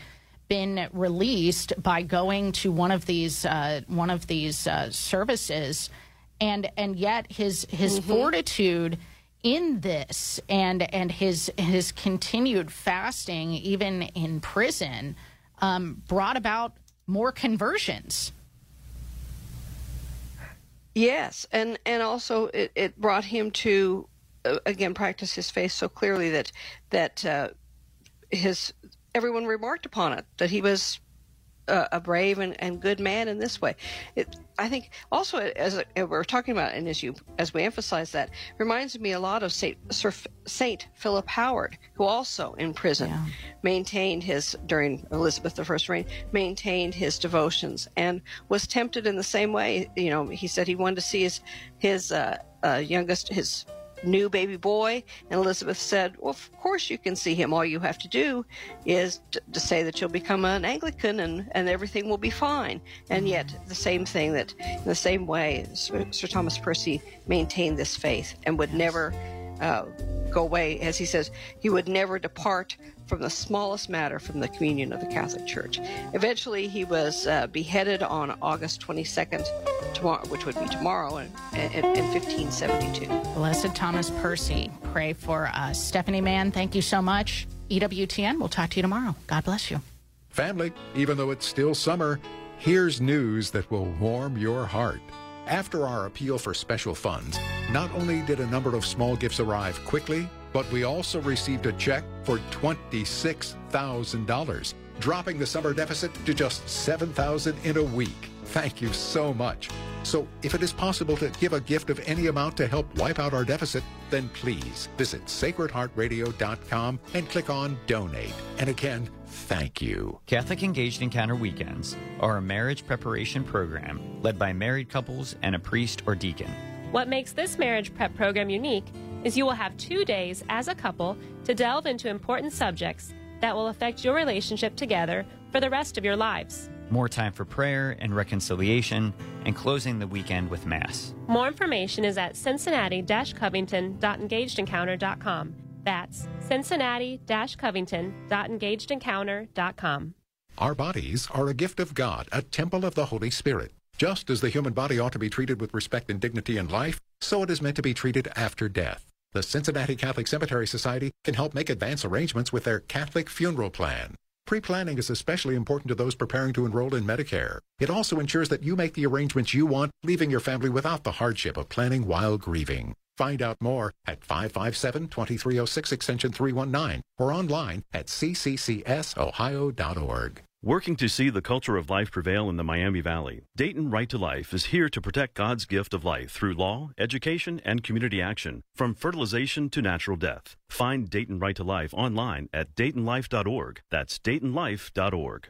Central Fabricators, proud supporters of Sacred Heart Radio, custom builds and repairs corrosion-resistant storage tanks, reactors, and pressure vessels. These are used to manufacture liquids used in everyday products like health and beauty aids, pharmaceuticals, and food. Central Fabricators uses the latest in technology and modern equipment to deliver quality products, and big orders are not a problem. Central Fabricators, ASME certified, and on the web at centralfabricators.com. That's centralfabricators.com. Born from the heart of St. Daniel Comboni, the Comboni missionaries have served the poorest and most abandoned people in the world for more than 150 years. The Combonis improve quality of life with resources like food, clean water, and medicine. They provide vital education in schools and spiritually minister through the sacraments, all while preparing local Christian leaders to serve their people now and in the future. Find out more at combonimissionaries.org. I'm Deacon Bill Mullaney from Immaculate Heart of Mary Parish. Thank you for listening to Sacred Heart Catholic Radio. 740 WNOP Newport, 910 WPFB Middletown, or get the app, stream, podcast, and more at sacredheartradio.com. Arise, it's a new day. Hear his word, let us pray. The sunrise morning show. Can't wait to start your day. We continue on this Monday, August the 21st, by praying together in the name of the Father, and the Son, and the Holy Spirit. Lord, to your name be all honor and glory. Father of all, we praise your oneness and truth. May our lives mirror our words as we pray. Creator of all that is visible and invisible, we join the angels and saints in their unending hymn of praise. May we lift our hearts to you as we raise our voices in prayer. Giver of all good gifts, we celebrate the memory of Christ, your Son. May we be formed in ever deeper faith as we honor you. God of majesty and glory, we give you thanks for your presence in our midst as we gather day by day to praise your holy name. Through the intercession of Pope St. Pius X, may we worship you always in spirit and in truth as we seek to grow into one in Jesus Christ, your Son and our Lord, in whose name we make our prayer. Amen. Pope St. Pius X, pray for us. It is the Sunrise Morning Show. We are glad that you're hanging out with us on a Monday morning. It's been a week of best of shows. Hope you enjoyed some of those. We're glad to have full strength of our staff back, and hopefully Paul Lockman coming back after the break will do better than Hunter Green did coming back from a break on sports, but we'll see. Up this hour, Pat Flynn is going to be along to talk about his new book. It's called The Best Argument for God. Well, that's a loaded enough title. Dr. Leonard DiLorenzo is going to discuss Oppenheimer and the idea of memory. I feel like we've talked a lot about that movie. I feel like there's a lot to talk about in regard to that movie. At some point, I might actually see it. We shall see. Dr. Benjamin Lewis is going to be on with us from the International Commission on English and the Liturgy. By the way, he's on the journey home tonight, sharing his story from being a United Methodist kid and ending up in the Catholic Church. And then Dr. Matthew Bunson is going to be here to share some more thoughts on Pope Pius X on this, his feast day. So a jam-packed hour ahead. Right now it is 2 minutes past. News of service of Bridgetown Finer Meats and BridgetownFinerMeats.com. Here's Anna Mitchell. Good morning. The National Hurricane Center has downgraded what had been Tropical Storm Hilary to a post-tropical cyclone as it brings heavy rainfall to the southwest. At last check, Hilary's maximum sustained winds had fallen to 35 miles per hour. The storm system is on the move several hundred miles north of San Diego, passing through central Nevada at roughly 29 miles per hour. At the rate it's going, Hilary is forecast to lose steam and dissipate before the end of the day. President Biden has said federal resources are in place to help the response to Hillary. Mark Mayfield reports. In a statement, he noted that FEMA sent personnel and supplies to California in advance of landfall, while the Coast Guard moved aircraft to be available for search and rescue. Biden added that government agencies are working with California, Nevada, and Arizona to assist in needed areas. The president also urged people to take the storm seriously and to listen to state and local officials. Hillary made landfall Sunday over the northern Baja California Peninsula in Mexico. It could bring catastrophic and life-threatening floods to the region through Monday. I'm Mark Mayfield. The head of the Federal Emergency Management Agency says there are numerous possible reasons why so many are still unaccounted for from the Maui wildfires. Deanne Criswell said on CNN's State of the Union that other agencies like the FBI, Department of Defense, and Department of Health and Human Services have been brought in to help. Criswell did not go into details about those unaccounted for, but did say 78% of the search has been completed. She and President Biden are scheduled to visit Hawaii today. Meanwhile, Catholic Charities Hawaii says they've been working with other organizations assessing the most critical needs of those affected by the wildfires and said they will be dedicated to offering support and assistance long after the event to ensure affected communities receive the resources they need to recover and rebuild. During his Angelus address yesterday, Pope Francis asked for prayers for the people of Niger and Ukraine. The Holy Father said he was uniting his voice to those of the bishops of Niger and appealing for peace in the country, and he prayed that the international community's efforts would lead to a peaceful solution for the good of all in Niger and the greater Sahel region. Vatican News reports the bishops of the country have expressed opposition to military intervention. The Pope also reiterated his prayers for Ukraine. He said, quote, "Let us also pray for peace for all populations wounded by war and violence, especially for Ukraine, which has been suffering for so long," end quote. In his Angelus address catechesis yesterday, the Holy Father said it's okay to be a bit pushy with our prayers to the Lord. From Vatican Radio, Christopher Wells reports. The Holy Father's address recalled the day's gospel account of Jesus' encounter with a Canaanite woman who insistently and with great faith called upon Jesus to heal her daughter who was tormented by a demon. Recognizing her great faith, Jesus said, "Be it done for you as you desire." And the gospel says her daughter was healed instantly. Grande è la tua fede. On hearing the woman's prayer, Jesus anticipates that God's plan for salvation. Faced with her concrete case, he becomes even more sympathetic and compassionate. The Pope said that this is what God is like. He is love. The one who loves, he said, does not remain rigid in their own positions, but allows himself to be moved and touched. He knows how to change his plans. As Christians, Pope Francis said, we want to imitate Christ. The Holy Father then looked at the woman's faith and asked what it consisted in. She does not have a wealth of concepts, but of deeds, the Pope said. This, he said, is the concreteness of faith, which is not a religious label, but is a personal relationship with the Lord. This woman's faith, Pope Francis said, is with prayer. God, the Pope said, does not resist when he is prayed to. E Dio non resiste quando è pregato, This, Pope Francis continued, is why Jesus said, ask and it will be given to you. Seek and you will find. Knock and it will be opened to you. In light of all this, Pope Francis said we ought to ask ourselves a few questions. We should ask, am I capable of changing my opinion? Do I know how to be understanding and compassionate? Or do I remain rigid in my position? What is my faith like? Do I stop at concepts and words, or is it truly lived with prayer and deeds? Do I know how to dialogue with the Lord? Am I insistent with him?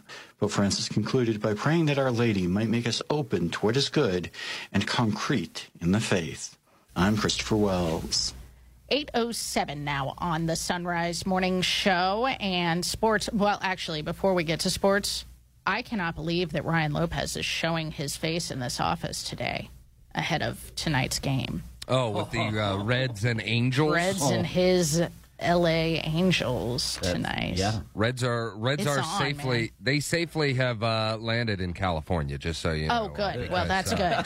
That is I treacherous. wonder if they're going to be rained out tonight. Yeah. Who knows? Yeah. Who knows Hopefully if they you have can good even make it to the drainage. ballpark. Yeah. They got some pretty good. Do they have should good? be okay. They have good drainage at that stadium. They have I think so. I mean, all of Southern California has these great concrete river kind of things that lead out to the ocean, so they should. Oh, be okay. My By the way, parents your parents are okay? They are. Yeah. Okay, Thank you good. for asking. I was Good. checking in on them all weekend. Excellent. Okay. That said, we do love you and your family, but I had to make that little comment. Anyway, sports on Sacred Heart Radio brought to you by Dr. Robert Berger and Beacon Orthopedics and Sports Medicine. Take it away, Paul. All right, Reds dropped their series with the Blue Jays 10-3. Not a good look. Hunter Green, unfortunately, he gave up the bulk of it. 9 runs on 8 earned on 10 hits in just over 3 innings of work. It was his first game back since suffering a hip injury back in June, so hopefully next time around he'll be better. Cincinnati fell to 64-61, third place in the NL Central. And as we alluded to, facing those L.A. Angels last night. More bad news. Columbus Crew earned a 3-0 win over FC Cincinnati in the Hell is Real Derby. Not a good look at all. That game was on the road. FC Cincinnati will play on Saturday. Still in first place. They'll play on Saturday against New York City FC. How about this, though? Novak Djokovic outlasted Carlos Alcaraz as in a thrilling rematch for the a thrilling rematch of their Wimbledon final with a 5-7, 7-6, 7-6 win yesterday at the Western and Southern Open. It was a match that lasted, get this, 3 hours and 49 minutes. Wow. That is longer than the Sunrise Morning Show entire morning, and then some. So that is the longest set final since the ATP Tour history back in 1990. So really? Big congratulations there to Djokovic, who won. Yeah. And in the women's side, congratulations to Coco Gauff. She became the first teenager to win in more than 50 years. So pretty impressive. Cool there. Very impressive. And then just one more sports news. Ohio's been eliminated from the Little League World Series. Man. I know. 13-2. Very unceremonious. Nevada. Ugh. Nevada was the one that put us out. That's worse. Well, there you go. Salt in the wound. Tough. They play baseball in Nevada. Oh, yeah. Bryce Harper, I think, came from Nevada. Aren't the Oakland A's going to... Oakland A's are going to Nevada. Yeah. So. Oh, yeah, that's right. Yeah, they're joining the Raiders. Yeah. Anyway. Anywho, let's get to traffic now. Traffic, a service of Larkin Cobb Chevrolet, Buick, and GMC in Eaton, Ohio. On the web at larkincobb.com. Take it away. Yeah, things getting busy on the interstates. There are a few accidents. They're all on the shoulder, but you'll be finding slow traffic on southbound 75 as you approach 275, and then again through the Laughlin split. Northbound is a little slow as you're approaching the Norwood Lateral. Outer loop of 275 because of an accident. Going to be slowing from State Route 28 off and on up toward Loveland, Madeira. Northbound in northern Kentucky, 7175 slow from 275 up to the Cut in the Hill. Northbound 471 slowing up toward an accident on the right shoulder at Memorial Parkway. Now for weather, here is the aforementioned Ryan Lopez. Thank you, Annie. Today here in Cincinnati, it's going to be partly cloudy, hot and humid today. We'll have a high of 94. Tonight, those clouds will continue. It will feel muggy. We'll have a low of 71. Get this, tomorrow, a high of 92, but it will feel like 100 degrees here in Cincinnati. So be prepared for that. For the Miami Valley, Dayton area, some sun here in the morning with increasing clouds during the afternoon, a high of 90. It will feel hot today, partly cloudy in the evening with more clouds for later in the night with a low of 67. And tomorrow, mostly cloudy skies early, then partly cloudy in the afternoon with a high around 88. Thank you so much, Ryan. You're welcome. Today is Monday, August the 21st. It is the feast of Pope St. Pius X. More on him with Dr. Matthew Bunson at the end of the hour. Right now, it's 12 past. Matt? Thanks so much, Anna Mitchell. I'm Matt Swaim, joined now by Pat Flynn. He's got a new book coming out called The Best Argument for God. I've been looking for a book that would be able to give that, and I'm glad we've got one now. Pat, how are you? I'm good, Matt. Thanks for having me on the show. Yeah, this is an ambitious book, setting out to prove God's existence. But, before we get into the best argument for God, you're trying to help people understand classical theism up over and against atheistic naturalism. And, this is not just an intellectual exercise for you, right? I mean, you had to do this in your own this was your journey, right? That's right, yeah. So it's not just to help other people, it's also to recount my own philosophical and ultimately religious journey, which, terminated in me becoming Catholic. So for many years, my background in philosophy was formed in an atheistic, naturalistic, reductivist, if you will, materialist worldview. And I spent a lot of years in that camp, in that position. And through trying to work through various puzzles and difficulties and questions, I ultimately came to see that that worldview was not able to explain all the things that I think needed to be explained. It wasn't able to answer all the biggest, most important questions in life in general, but certainly in my life. And it was through seeing the inadequacy of naturalism, atheistic naturalism. And for people who are unfamiliar, naturalism is just really a philosophically developed form of atheism. Seeing the inadequacy of that caused me to want to seriously reconsider the theistic and ultimately religious worldview. And what I found there was a much more coherent and satisfying explanation of the experiences that we all find ultimately undeniable, right? Mm-hmm. Yeah. Well, there's one thing to address the inadequacies of the naturalistic worldview. It's another thing to address the logical end of a naturalistic worldview, which is really where the problem's actually, that's where it gets really bleak and messed up, right? A lot of people, who are armchair atheists, who are like, I don't like Christians, I think TV preachers are hypocrites, and, you're telling me that this whole world came here from some, magical space creature, no thanks.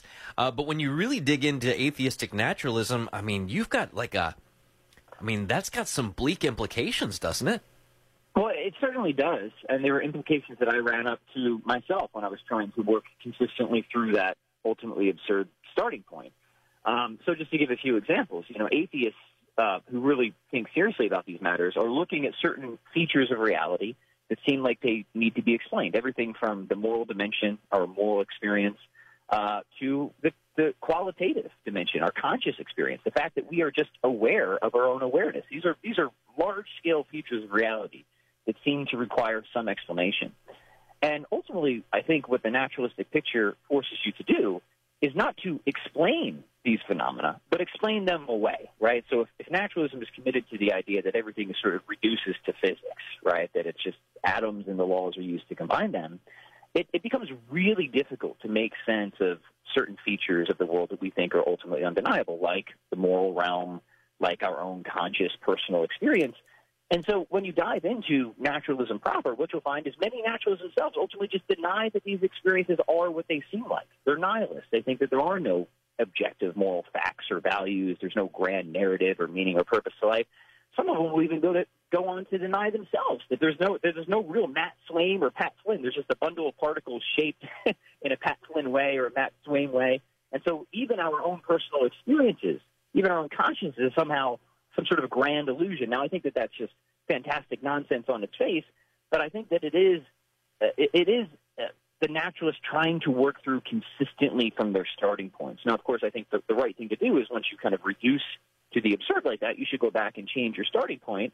But yeah, there's naturalists that for whatever reason are so committed to naturalism, they'll just bite the bullet on these nihilistic absurdities. So I think you've got it exactly right. And then, the best thing you can do at that point is just enjoy it while you got it. But how can you even enjoy it if it's all an illusion, right? So I mean, at that point, I don't know what philosophical argument I can give you, but I might be able to get a couple medication recommendations. There you go. There's something, and slip them inside the book cover, right? But when it comes to the best argument for God, we're not going to be able to solve that in a single conversation here, and this is why people got to go get your 256-page book. But what's one simple thing that you didn't think about when you were an atheist that you wish you would have thought about sooner in regard to this question? Yeah, there's lots, obviously, and as you said, it's a 256-page book exploring all these different things I wish I would have thought about sooner. One of them is, of course, the realm of what philosophers call contingency.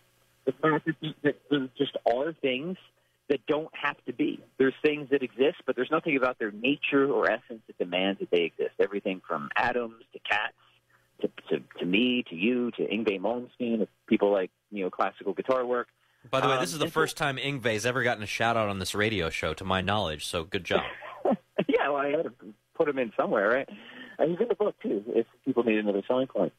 And so, what philosophers all throughout history, Matt, have thought that contingency is something that demands an explanation, right? It can't just be a brute fact that there are things that exist that don't need to exist but have no reason for their existence.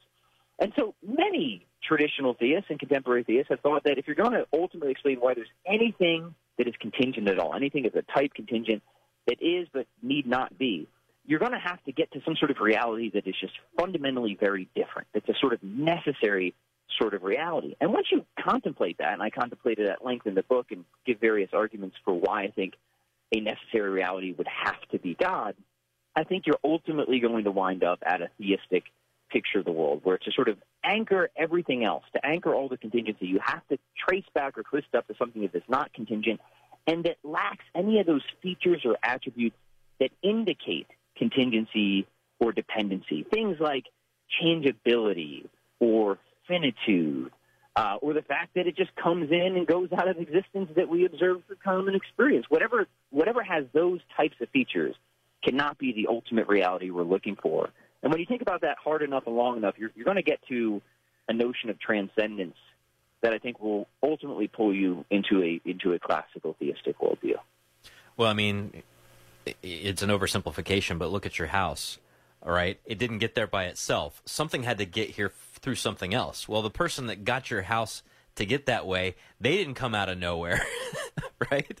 They came from somewhere. Well, where they came from? And where do the people who came? I mean, you follow the chain back. Everything is contingent upon something else, except for the thing that must not be contingent on anything.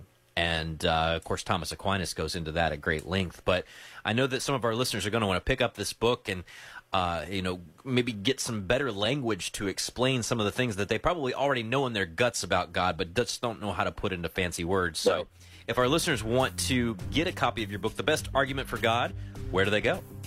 They can go right to the publisher website. It is through Sophia Press. All right, it's linked at sunrisemorningshow.com. Pat Flynn, thanks so much. Always great chatting with you. Have a great day. Thank you, Matt. Of course, you can catch Pat from time to time on things like Catholic Answers and his Chronicles of Strength podcast and a bunch of other stuff.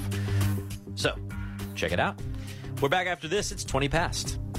Support for Sacred Heart Radio is from Bridgetown Finer Meats, the place to go for Wagyu beef. This beef is bred from authentic Wagyu genetics from legendary Japanese bloodlines. Holistically raised on local family farms, Wagyu is all natural with no added hormones, highly marbled, and absolutely delicious. Since 1979, Bridgetown Finer Meats has continually offered prime beef, top quality pork, Amish poultry, fresh seafood, and a vast array of homemade foods. Bridgetown Finer Meats, 574-3100, and online at bridgetownfinermeats.com. I am Deacon Mike Erb with Coldwell Banker Realty, proud to support Sacred Heart Radio because I am a faithful listener, and I'm happy to help you with buying or selling your home. 513-237-8888. That's 513-237-8888. Wimberg Landscaping, a proud supporter of Sacred Heart Radio, has been beautifying properties for over 40 years. Wimberg offers professional one-stop landscaping services from initial design and installation of all plant materials and hardscapes to ongoing maintenance, including lawn service, leaf and snow removal. Wimberg Landscaping, 513-271-2332 or on the web at wimberglandscaping.com. That's wimberglandscaping.com. Why wait in endless lines at the pharmacy when Brosart Pharmacy, a proud supporter of Sacred Heart Radio, can fill your prescriptions in a timely manner with high quality? Brosart Pharmacy, fast, friendly service without the wait at brosartpharmacy.com. 21 minutes past the hour now, and this traffic report is a service of Rose Automotive, pre-owned vehicles on Erie Highway in Hamilton, on the web at roseautomotivegroup.com. Accident on both shoulders of eastbound 275 at US 42 has traffic stacked up back toward the 75 interchange. Looking at 75, going southbound, slowing from Union Center to 275. And then again, as you're heading through the Lockland Split, northbound still slowing as you approach the Norwood Lateral. Northbound 71, 75, you're on the brakes from 275 to the Cut in the Hill. Northbound 471, slowing from like Grand Avenue up to the river. Now for weather, here's Ryan Lopez. Thank you, Annie. Today here in Cincinnati, it's going to start warming up today. Partly cloudy skies, hot and humid, but we'll have a high of 94. Tonight, those clouds will continue. It will feel muggy with a low of 71. And tomorrow, partly cloudy skies, high of 92, but it will feel like 100 tomorrow. For the Miami Valley, Dayton area, some sun here in the morning, increasing clouds during the afternoon. We'll have a high of 90. Partly cloudy in the evening, more clouds for later at night with a low of 67. And tomorrow, mostly cloudy skies early, then partly cloudy in the afternoon with a high around 88. Coming up after the break, we'll be speaking with Dr. Leonard DeLorenzo. We'll be back right after this. I'm Bill Torbeck of Tri-State Abrasive and Tool Company, proud to support Sacred Heart Radio. Diamond and CBN are the most advanced cutting tools because they are the hardest materials known. These enable you to machine 3 to 8 times faster compared to carbide, while reducing downtime for tool changes by 90%. Improve your productivity when machining hard, cast, and powdered metals or difficult-to-machine materials. Find out more at theabrasiveone.com. That's the number 1, theabrasiveone.com. Support for Sacred Heart Radio is from Molly Maid of Westchester. With 30 years of trusted quality service and a 100% satisfaction guarantee. 1-800-MOLLY-MAID or at mollymaid.com. Molly Maid, a clean you can trust. Every day, members of St. Vincent de Paul Cincinnati answer Christ's call, providing spiritual, emotional, and material assistance to neighbors in need. You can help when you donate your unwanted clothing, furniture, household items, or car. Visit 421care.org. Support for Sacred Heart Radio is from Rose Automotive, serving the Hamilton area with a wide selection of pre-owned cars, trucks, and SUVs. Rose Automotive, celebrating over 30 years of automotive excellence. On Erie Highway in Hamilton. RoseAutomotiveGroup.com.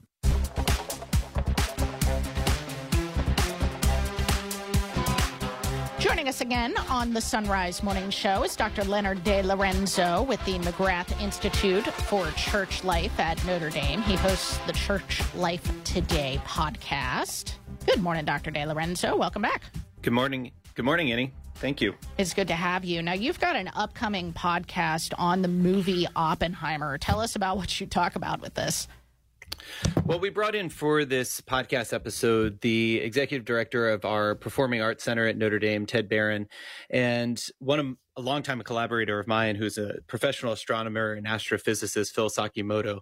And we wanted to kind of talk together about the commercial success of the film, the way in which Christopher Nolan, the filmmaker, kind of sort of used his craft to put this really breathtaking film together. And then some of the questions regarding ethics and technology that come through in the film, which is, of course, about the development of the bomb in the middle of World War II, but also is a pressing sort of issue for today with our technological horizons. How did you keep this podcast under like 4 hours? So many ideas. Well, I planned a little bit, and I kept my eye on the clock. That's pretty much all it is. A true radio professional right there. That's right. You sent me over your notes from this, and there are so many directions that we can take this conversation, but there are a couple of things I want to hone in on with you as a theologian. Put on your theologian hat here. First, can you tell us about the theme of memory in this movie? Well, you know, the way in which the story in the film is told is really as an act of memory. On the one hand, it has to do with the memory of Oppenheimer himself, who the framing of the film is he's being sort of accused, or he's being tried for having his security clearance revoked. And so that part of the film takes place in a very small room, and it's his testimony and the testimony of other people in his defense or against him. And so what you're seeing in the rest of the film is in some ways a retrieval through that testimony. But it also, I think, is about the American memory, the world memory of this time period and this race to develop the bomb, which is a memory about Oppenheimer himself and his charge to lead the Manhattan Project, but also this race between the Americans and the Nazis on the one hand, the Russians slowly in the background afterwards. Somebody was going to develop the bomb. Who was going to do it, for what purpose? And then the further question, would it be used, and what was the process for making that decision? And I think the film very successfully kind of slides from one question to the other. The first question is, how quickly can the bomb be made and who will make it? And the second question, which never really gets announced, it just sort of slides in there, is where should we drop it? Without ever asking the question, should this be used ever at all? Wow. So as a Catholic theologian, how did you look at that? I really listened a lot and was really interested in what my colleague Phil Sakimoto had to say, the astrophysicist and astronomer. I mean, he was very clear that, the technology was there, and it was very obvious to the leading scientists of the world that a bomb like this could be developed. And it was obviously clear that the Nazis were trying to develop this bomb. And had they done so, that could have been catastrophic for not just Europe, for the rest of the world. So as a theologian, or, thinking about this in terms of the ethics of it, I was really interested in what Phil had to say. He said when he was coming out of grad school that he was offered a job to work for it was a company that was doing astronomy with some technological advancements, which really had to do with developing new bombs. Because as they said, the sort of science that's involved in observing stars is also the science that's involved in creating these types of bombs. And Phil walked away from that, but he said, I walked away from that in peacetime. It was very clear to me that was not something that I should do with my talents and with my time. And he says, I don't know what I would have done if it was in wartime with these kind of pressures. And so I was really attentive and sort of sensitive to what Phil said. I think it's easy for us to sit back 60, 70 years later and look back at this time period and say, well, they should have never contributed to a weapon like this. And at the same time, for the scientists who were involved in this race, there were real pressures that if it wasn't us, it was going to be somebody else. Wow. Now, can you also talk about this idea of Oppenheimer as a person and how he saw and heard the universe? Well, Christopher Nolan, the filmmaker, really put this forward right at the beginning of the film, that Oppenheimer had this beautiful theoretical mind that he could more or less, at least as is shown in the film, see or hear sort of the symphony of the universe, the swirling of chemicals and the movement of order according to the different elements and properties of material nature. Now, he wasn't actually excellent, at least as it says in the film, at the actual math of the thing, and he wasn't very skilled in experimentation. It was more the theory. And so part of the film itself is this balance, or this completion of theory with experiment. And theory, as I think one line in the film says, theory only gets you so far. So that's also the question of how do you put this? Can you do something? It's the question of, can you do something, and what would it be like to do something? But then the experiment is what happens when you do it. And that is writ large in the historical record. The theory of how to create this kind of weapon, which was incredibly challenging in the end to figure out how to do all of the things, of course. But then the experiment, what happens when you actually develop it and employ it? And so Oppenheimer, who on the one hand was a sort of genius theorist, was also a kind of genius salesman. He could sell the other scientists on this project, and he eventually became something of a salesman afterwards for his own views on the scientific technological advancements and the limits there too. That's really interesting because I think another way that we could look at it was he had a great imagination. Do you think?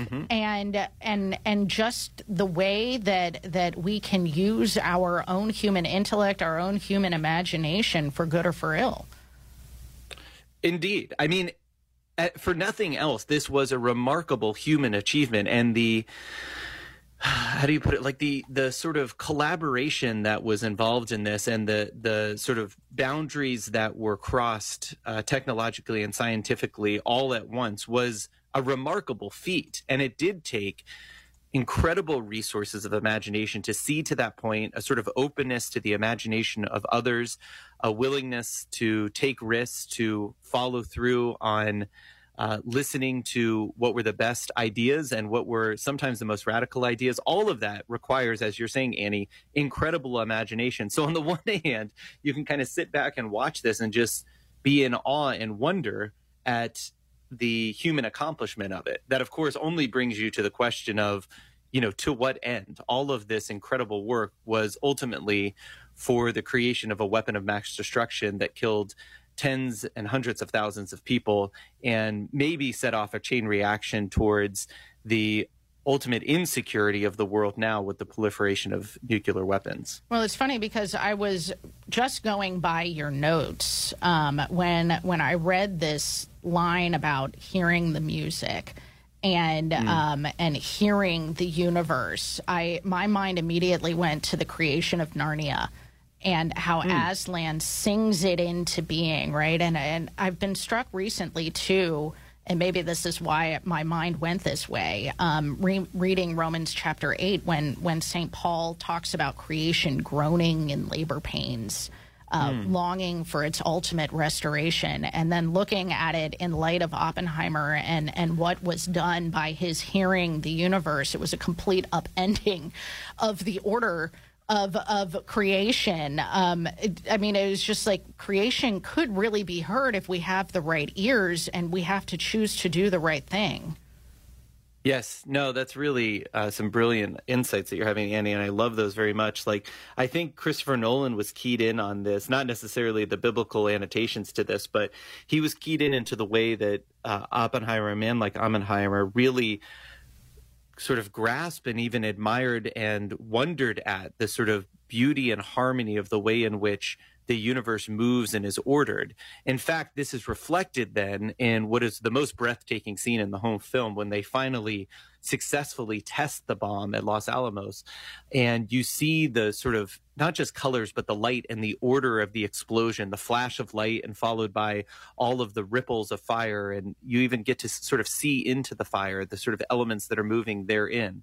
It's all taking place in silence at that point. Everything in the film is kind of moving with this almost drum beat or this clock ticking. There's an urgency, but there's just utter silence at that point, except for human breath.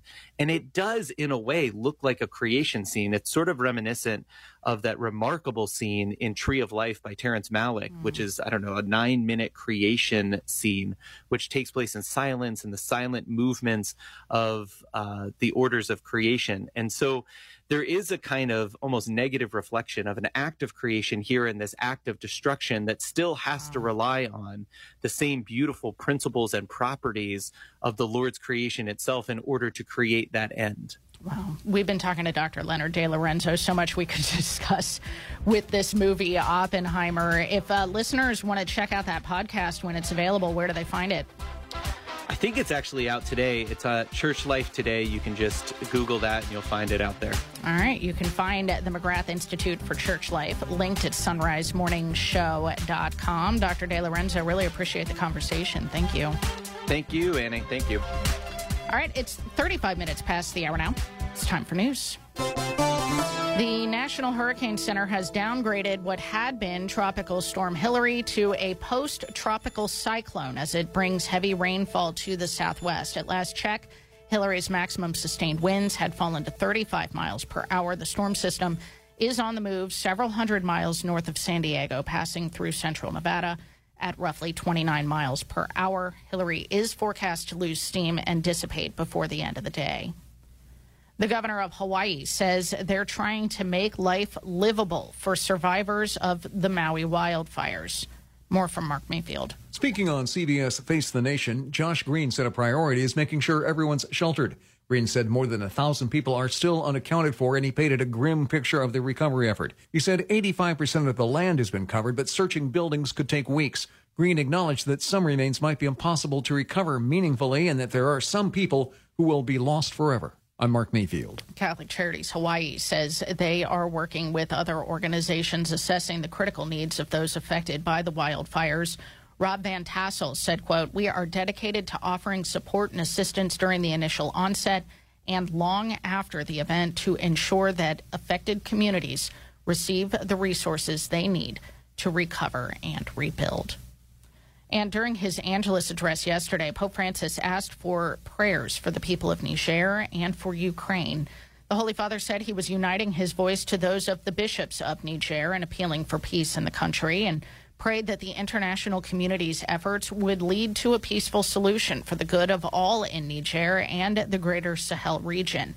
The Pope also reiterated his prayers for Ukraine, saying, "Let us also pray for peace for all populations wounded by war and violence, especially for Ukraine, which has been suffering for so long."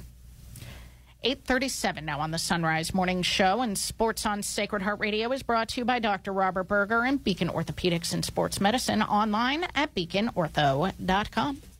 Here's Paul Luckman. Thank you very much, Anna Mitchell. Things did not go as planned for the Reds yesterday. 10-3 final score. I was about to say 10-7, wish. But 10-3 didn't go as planned for Hunter Green, who just came back from a injury and from a hip injury back in June. And he gave up 9 runs. 8 were earned, over 10 hits in just 3 innings of work. Reds back at it again tonight. They are on the road taking on the Angels. Should be a lot of fun. Columbus Crew earned a 3-0 win over FC Cincinnati in the Hell is Real Derby at Lower.com Field. The Crew got revenge over Cincinnati after losing in the Derby back in May. FC Cincinnati still comfortably in first place with 51 points. Orange and Blue back in action Wednesday, actually. They are in the U.S. Open Cup and will face Messi. And that should be a very interesting game for sure. That's a check-in on the sports world. Back with more on the Sunrise Morning Show right after this. The Sunrise Morning Show. In this crazy world, where can Catholics go with their hard-earned money and not support businesses that go against our faith? Check out the Angels List on sacredheartradio.com. It's a list of businesses owned and operated by our Catholic brothers and sisters who underwrite Sacred Heart Catholic Radio. And if you'd like to get your business on the Angels List, email me, Leah, at sacredheartradio.com. That's Leah at sacredheartradio.com. Support for Sacred Heart Radio is from Dr. Robert Berger at Beacon Orthopedics and Sports Medicine. Dr. Berger has been recognized by Cincinnati Magazine nearly every year over the past 20 years as one of the top physicians in orthopedic surgery, and he serves as team physician for Xavier University, Mount St. Joseph University, and LaSalle High School. Dr. Berger treats patients of all ages at the Beacon West office on Harrison Avenue and on the east side at Cincinnati Sports Club. For more information, 513-354-3700. Online at beaconortho.com. Sacred Heart Radio is blessed to have the support of Larkin Cobb Chevrolet Buick GMC in Eaton, Ohio, offering a wide range of new and used cars, trucks, and SUVs with on-site financing. Larkin Cobb, close to Eaton, Richmond, Dayton, and Brookville. On the web at larkincobb.com. Sacred Heart Radio is brought to you by you. Yes, your donations make Catholic radio possible. So to give a gift of any amount, please visit sacredheartradio.com and click Donate or call 513-731-7740. And thank you.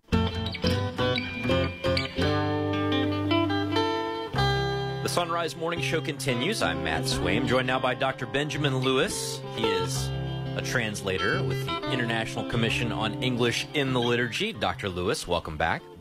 Thank you. Thanks for having me. I am so excited that tonight at 8 Eastern on EWTN, we finally get to air your Journey Home episode. Have you spread the word in your own circles? I have. Thanks, Matt. I've notified some family and friends, and I think my wife's going to post about it on Facebook. So, no, it's going to be fun. And some people sometimes ask me, how do you find people for the Journey Home and do these things? I found you because we were both at an Asbury College alumni event in Washington, D.C. before the pandemic and sort of stumbled across one another. So it's really cool to be able to share your story. So thank you for that. Thanks. Thank you, Matt. Again, that's 8 p.m. Eastern tonight on EWTN television. When I was at Asbury College, I was working in the media department, and we had this extraordinary opportunity to work at the Olympics. It was the 2000 Olympics in Sydney, Australia. And the gig that I was given, Dr. Lewis, was to work for CBC, a Canadian broadcasting company. Yeah. So I left my Kentucky college to go work for the Canadians in Australia. And my language was so confused because everybody calls everything something different. In your work at the International Commission on English in the Liturgy, why don't you just have like an international commission, or why don't you have just like a Canadian one, and like an Australian one, and like a British one, and an Indian one? Why come up with something that works for all of them? I mean, that's got to be like a big, big task. Yeah, in some ways it would probably be easier if we weren't trying to do an international translation. But the reasons there are really two main reasons for this collaborative project. The first one is sort of practical and pragmatic, and the other one is maybe a little more theological. The practical reason is it makes better financial sense to pool resources and have everybody working together on one translation rather than 10 different countries or 11 different countries each doing the same work independently of each other and spending however much they have to spend to do that. And connected with that, it's a consideration of, of all of the bishops' conferences, the U.S. probably has the most resources to undertake this project by itself. But, a country like Pakistan or India, there just aren't enough Catholics in those countries and aren't enough English-speaking people for it to be financially feasible. So it was really, when we first formed in the 60s, it was partly the larger countries like the U.S. and Canada thinking about how they could help smaller countries like Pakistan and India, where there are still English-speaking Catholics, but just not that many. So that's sort of the main... Go ahead. Yeah, it's so funny that you mention it and couch it that way, because when I was working for Canadian television in Australia at the Summer Olympics, essentially what they had me doing was they had a subscription to the International Broadcast Commission feed on all these things. So I don't know if you know this, Canada is not really well represented in the Summer Olympics. Sure.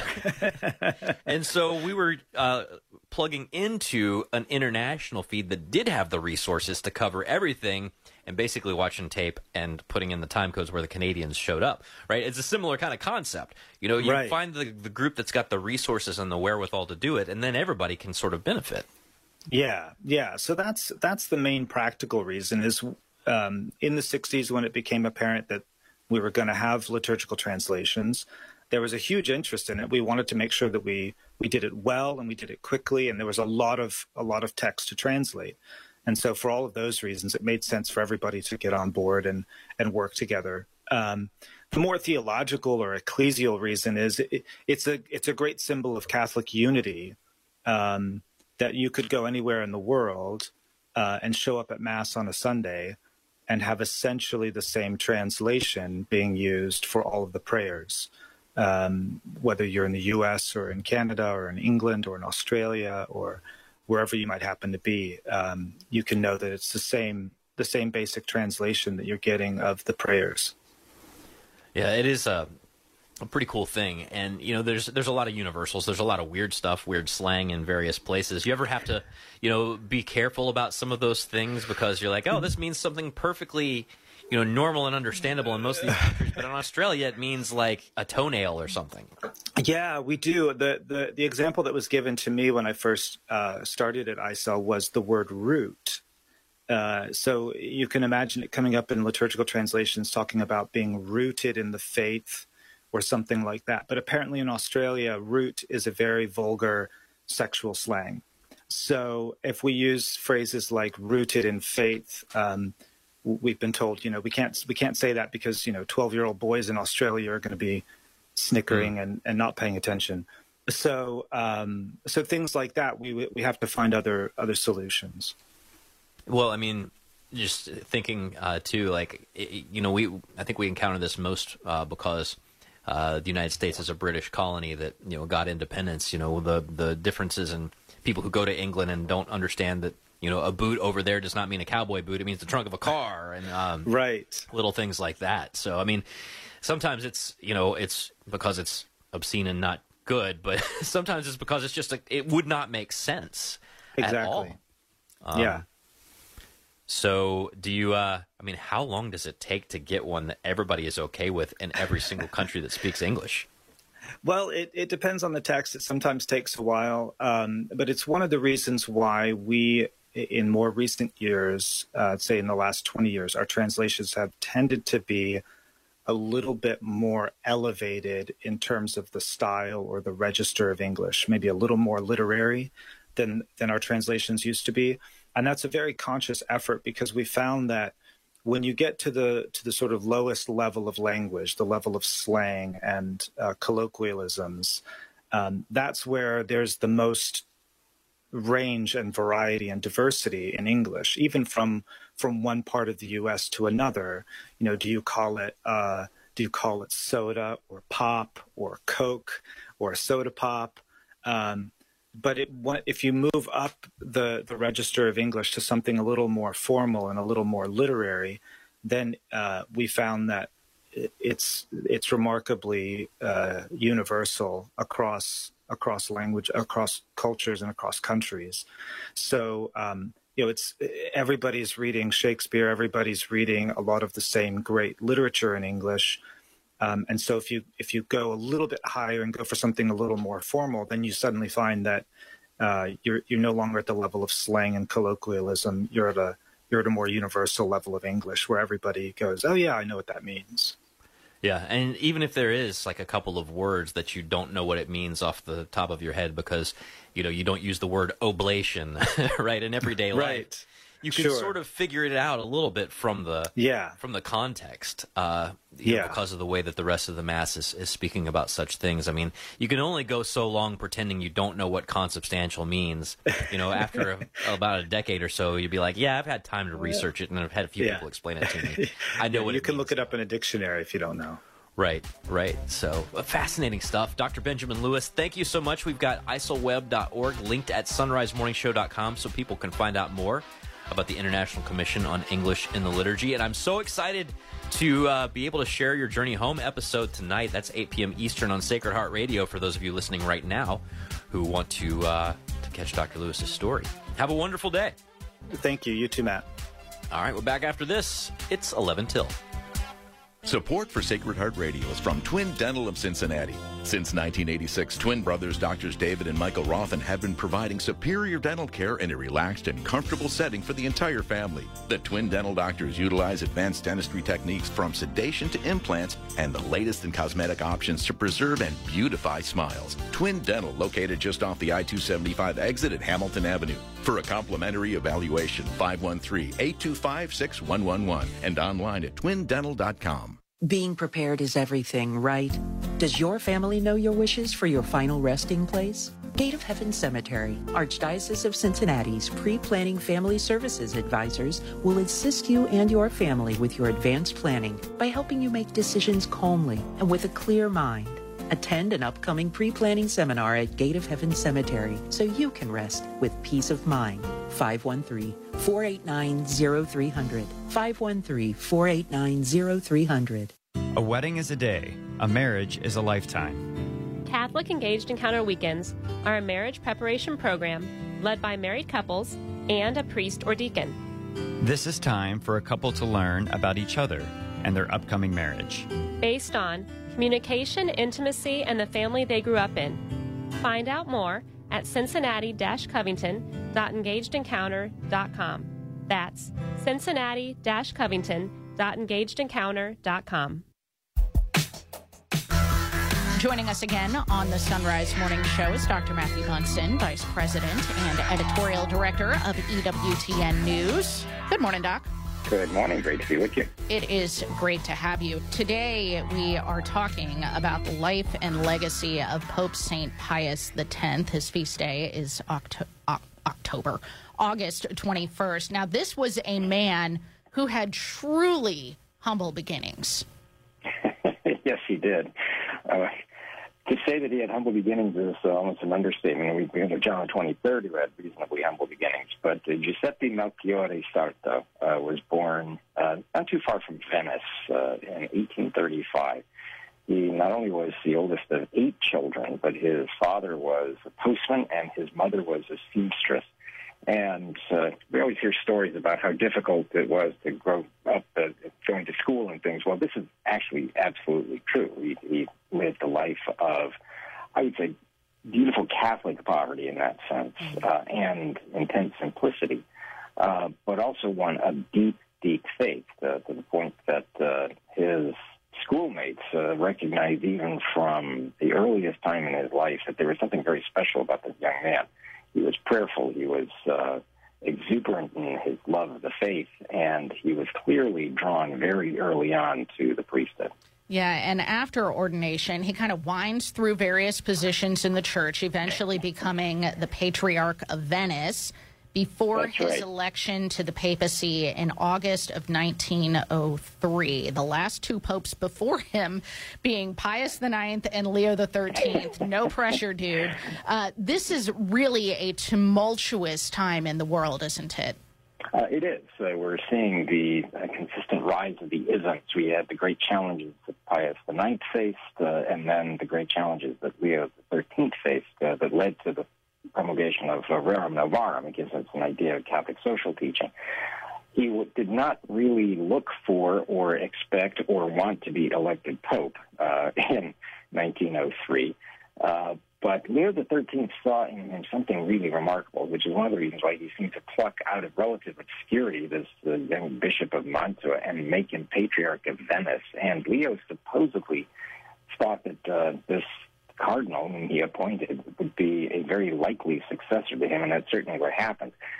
By way of tumultuousness, this was the last time in 1903 that the emperor, the Holy Roman Emperor, the Austrian Empire, was able to exercise a veto during a papal conclave. He demanded that his candidate, particular candidate who was going to be very popular, be set aside. Now, it's also a matter of some interest because Cardinal Sarto was already accumulating a large number of votes. So he was already on the radar of the cardinals, who pivoted very quickly, elected him, and while he seemed reluctant to become Pope, after in a succession to someone as like a towering figure like Leo XIII, he embraced very quickly the task of being Pope. And the motto that oversaw him as everything he did was instaurare omnia in Christo, which meant simply to restore all things in Christ. And that really became the clarion call for the next 11 years or so as he was Pope. Yeah, so how did he bring about renewal in the church? Well, you begin with the fact that he was so profoundly holy. I mean, it does matter that this was a saint. But he went about it in a couple of different directions. The first was to resist within the church some of the terrible trends that we were seeing. The overarching word for that is modernism. This idea that somehow Catholic teaching can change or evolve in the face of developments in social sciences. And I'm sure to many of your listeners, this sounds alarmingly familiar to some of the things that we're being told now. And so in fighting that, he called modernism the synthesis of all the heresies. So internally, he fought this with every fiber of his being. But then he was also much more concerned at the same time, with bringing the sort of renewal spiritually. That meant liturgical renewal. That meant also a heavy focus on the Eucharist. He was somebody who called for the frequent reception of the Eucharist, and also encouraging young people to develop a deep and abiding love for the Eucharist. And that meant, in fact, even lowering the age by which children could receive communion once they were deemed to be competent and able to understand the sacrament. He also wrote a catechism. He brought about an encouragement of Thomistic thoughts and Thomistic theology. He also was a very profound supporter of the Blessed Mother. He encouraged Gregorian chant, and as I was saying, a variety of different liturgical reforms that really anticipated in many ways so many of the reforms that subsequently came in the 20th century and the Second Vatican Council. Was he the right man for the time? He was absolutely the right man for the time. And he did not actually have a doctorate, which was unusual for his era. In fact, he was appointed to several positions without one through a dispensation, but he didn't need one. The doctorate is no guarantee of intelligence or wisdom. And what he brought instead was a profound pastoral sense, a love of the faith, a deep understanding of the faith, and a willingness to give himself completely to the task of being Pope. I mean, he would usually arise at about 4 in the morning and wouldn't go to bed until very late because he realized there was so much to do in the church. But also in dealing with the various states of the time. I think, for example, of France, we think of France as a Catholic country. France, in fact, was persecuting the church in a host of different ways, including a thing called the law of separation. So consistently throughout the world, the church was under assault, and Pius X stood up for the church, but also helped renew the church to prepare for the task that he knew were coming. Well, thank you so much, Dr. Matthew Bunson. Pope St. Pius X, pray for us. That'll do it for this Monday edition of the Sunrise Morning Show. May God bless you and keep you and grant you his peace. Longtime underwriter and proud supporter of Sacred Heart Radio, Cincinnati Right to Life ensures that God-given human rights are guaranteed for all, simply by being human, regardless of age or stage, ability or disability. CincinnatiRightToLife.org. Hi, I'm Patrick Cagney with Cagney Family Real Estate, Coldwell Banker, proud to support Sacred Heart Radio. My father, Guy, sister Mara, and I have more than 60 years of real estate experience to help you with the most important buying and selling decisions. 513-319-7312. Support for Sacred Heart Radio is from Fred Espenscheid Plumbing. For plumbing and remodeling, Fred brings 55 years of experience to his work. Licensed in Ohio and Kentucky. Fred Espenscheid, your pro-life plumber. 859-441-0950. 859-441-0950. For more than 150 years, the Comboni missionaries have served the poorest and most forgotten people. With our founder, St. Daniel Comboni, as an inspiration, we work for the full development of the human person through evangelization, education, and advocacy. Your donations make a huge impact, and 95% are used to fund our many projects. Find out more at combonimissionaries.org. That is combonimissionaries.org. Support for Sacred Heart Radio is from Central Fabricators. Central Fabricators is currently seeking welders for their ASME code fabrication shop. They're looking for hard-working professionals who enjoy meeting challenges and surpassing customer expectations. Candidates are required to have experience in fit-up and welding. This is long-term employment in a secure, rewarding full-time career with a 4-day work week, health care and dental benefits, and paid vacations. More information at centralfabricators.com. That's centralfabricators.com. Support for Sacred Heart Radio is from Stegman Landscape. Serving the tri-state since 1979, Stegman Landscape can create a picture-perfect landscape all year long. From design, installation, and maintenance to retaining walls, patios, and outdoor fireplaces to enjoy any season. Stegman Landscape can do it all. Stegman Landscape, making the world more beautiful 1 yard at a time. 859-781-1562 and online at stegmanlandscape.com. This is Father Benedict O'Kinsler, pastor of Our Lady of Victory in Delhi. Thank you for listening to Sacred Heart Catholic Radio. 740 WNOP Newport, 910 WPFB Middletown, or get the app, stream, podcast, and more at sacredheartradio.com.